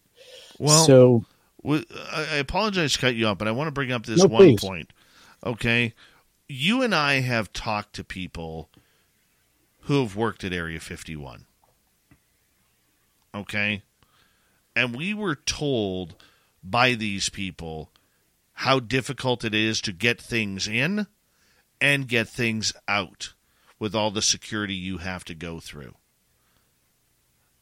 Unless Bob Lazar figured out a way to beat those scanning systems, there is no way he got Element 115 out of Area 51. Not at all. But let's just say theoretically he did, and he talked about it, and they wanted to mess with his life. They've done a pretty good job. If you were to believe his story 100%, they messed with his life and made it pretty hard on him, right?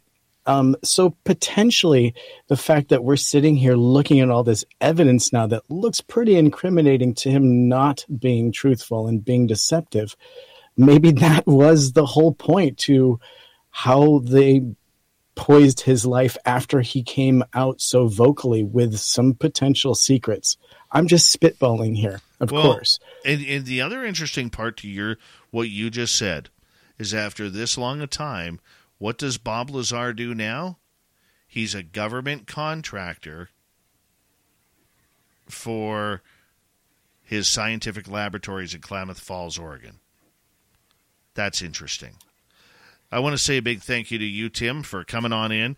If you're watching on YouTube and Twitch, you could wait. We're going to have some overtime with Random Guy coming up about this subject, about Bob Lazar. Good night to all of our friendly workers from the alphabet agencies. Thank you for tuning in. Don't forget to hit subscribe. We greatly appreciate it. We got Mr. Ron Bumblefoot Thal rocking in the background with Little Brother is Watching. Bumblefoot is the official music of Spaced Out Radio, rocking us in and out of every single show. Get your horns up for the guitar god himself. Special thanks to everybody listening in at home, at work, in your cars, wherever you may be. Thank you to everyone in our chat rooms tonight. YouTube, Twitch, LGAP, Facebook, Spreaker, LinkedIn, the Space Travelers Club, and on Twitter at hashtag Spaced Out Radio.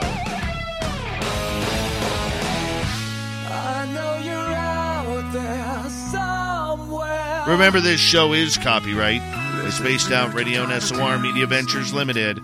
Thank you so much for choosing to share your evening with us. Because to remember, my friends, we're watching. We own the night. Mr. Bumblefoot, we need a favor. We need you to take us home.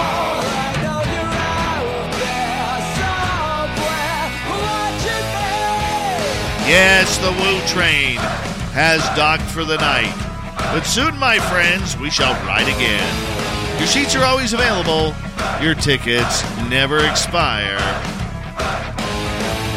And if you want to bring a friend, we got room for them too. Good night.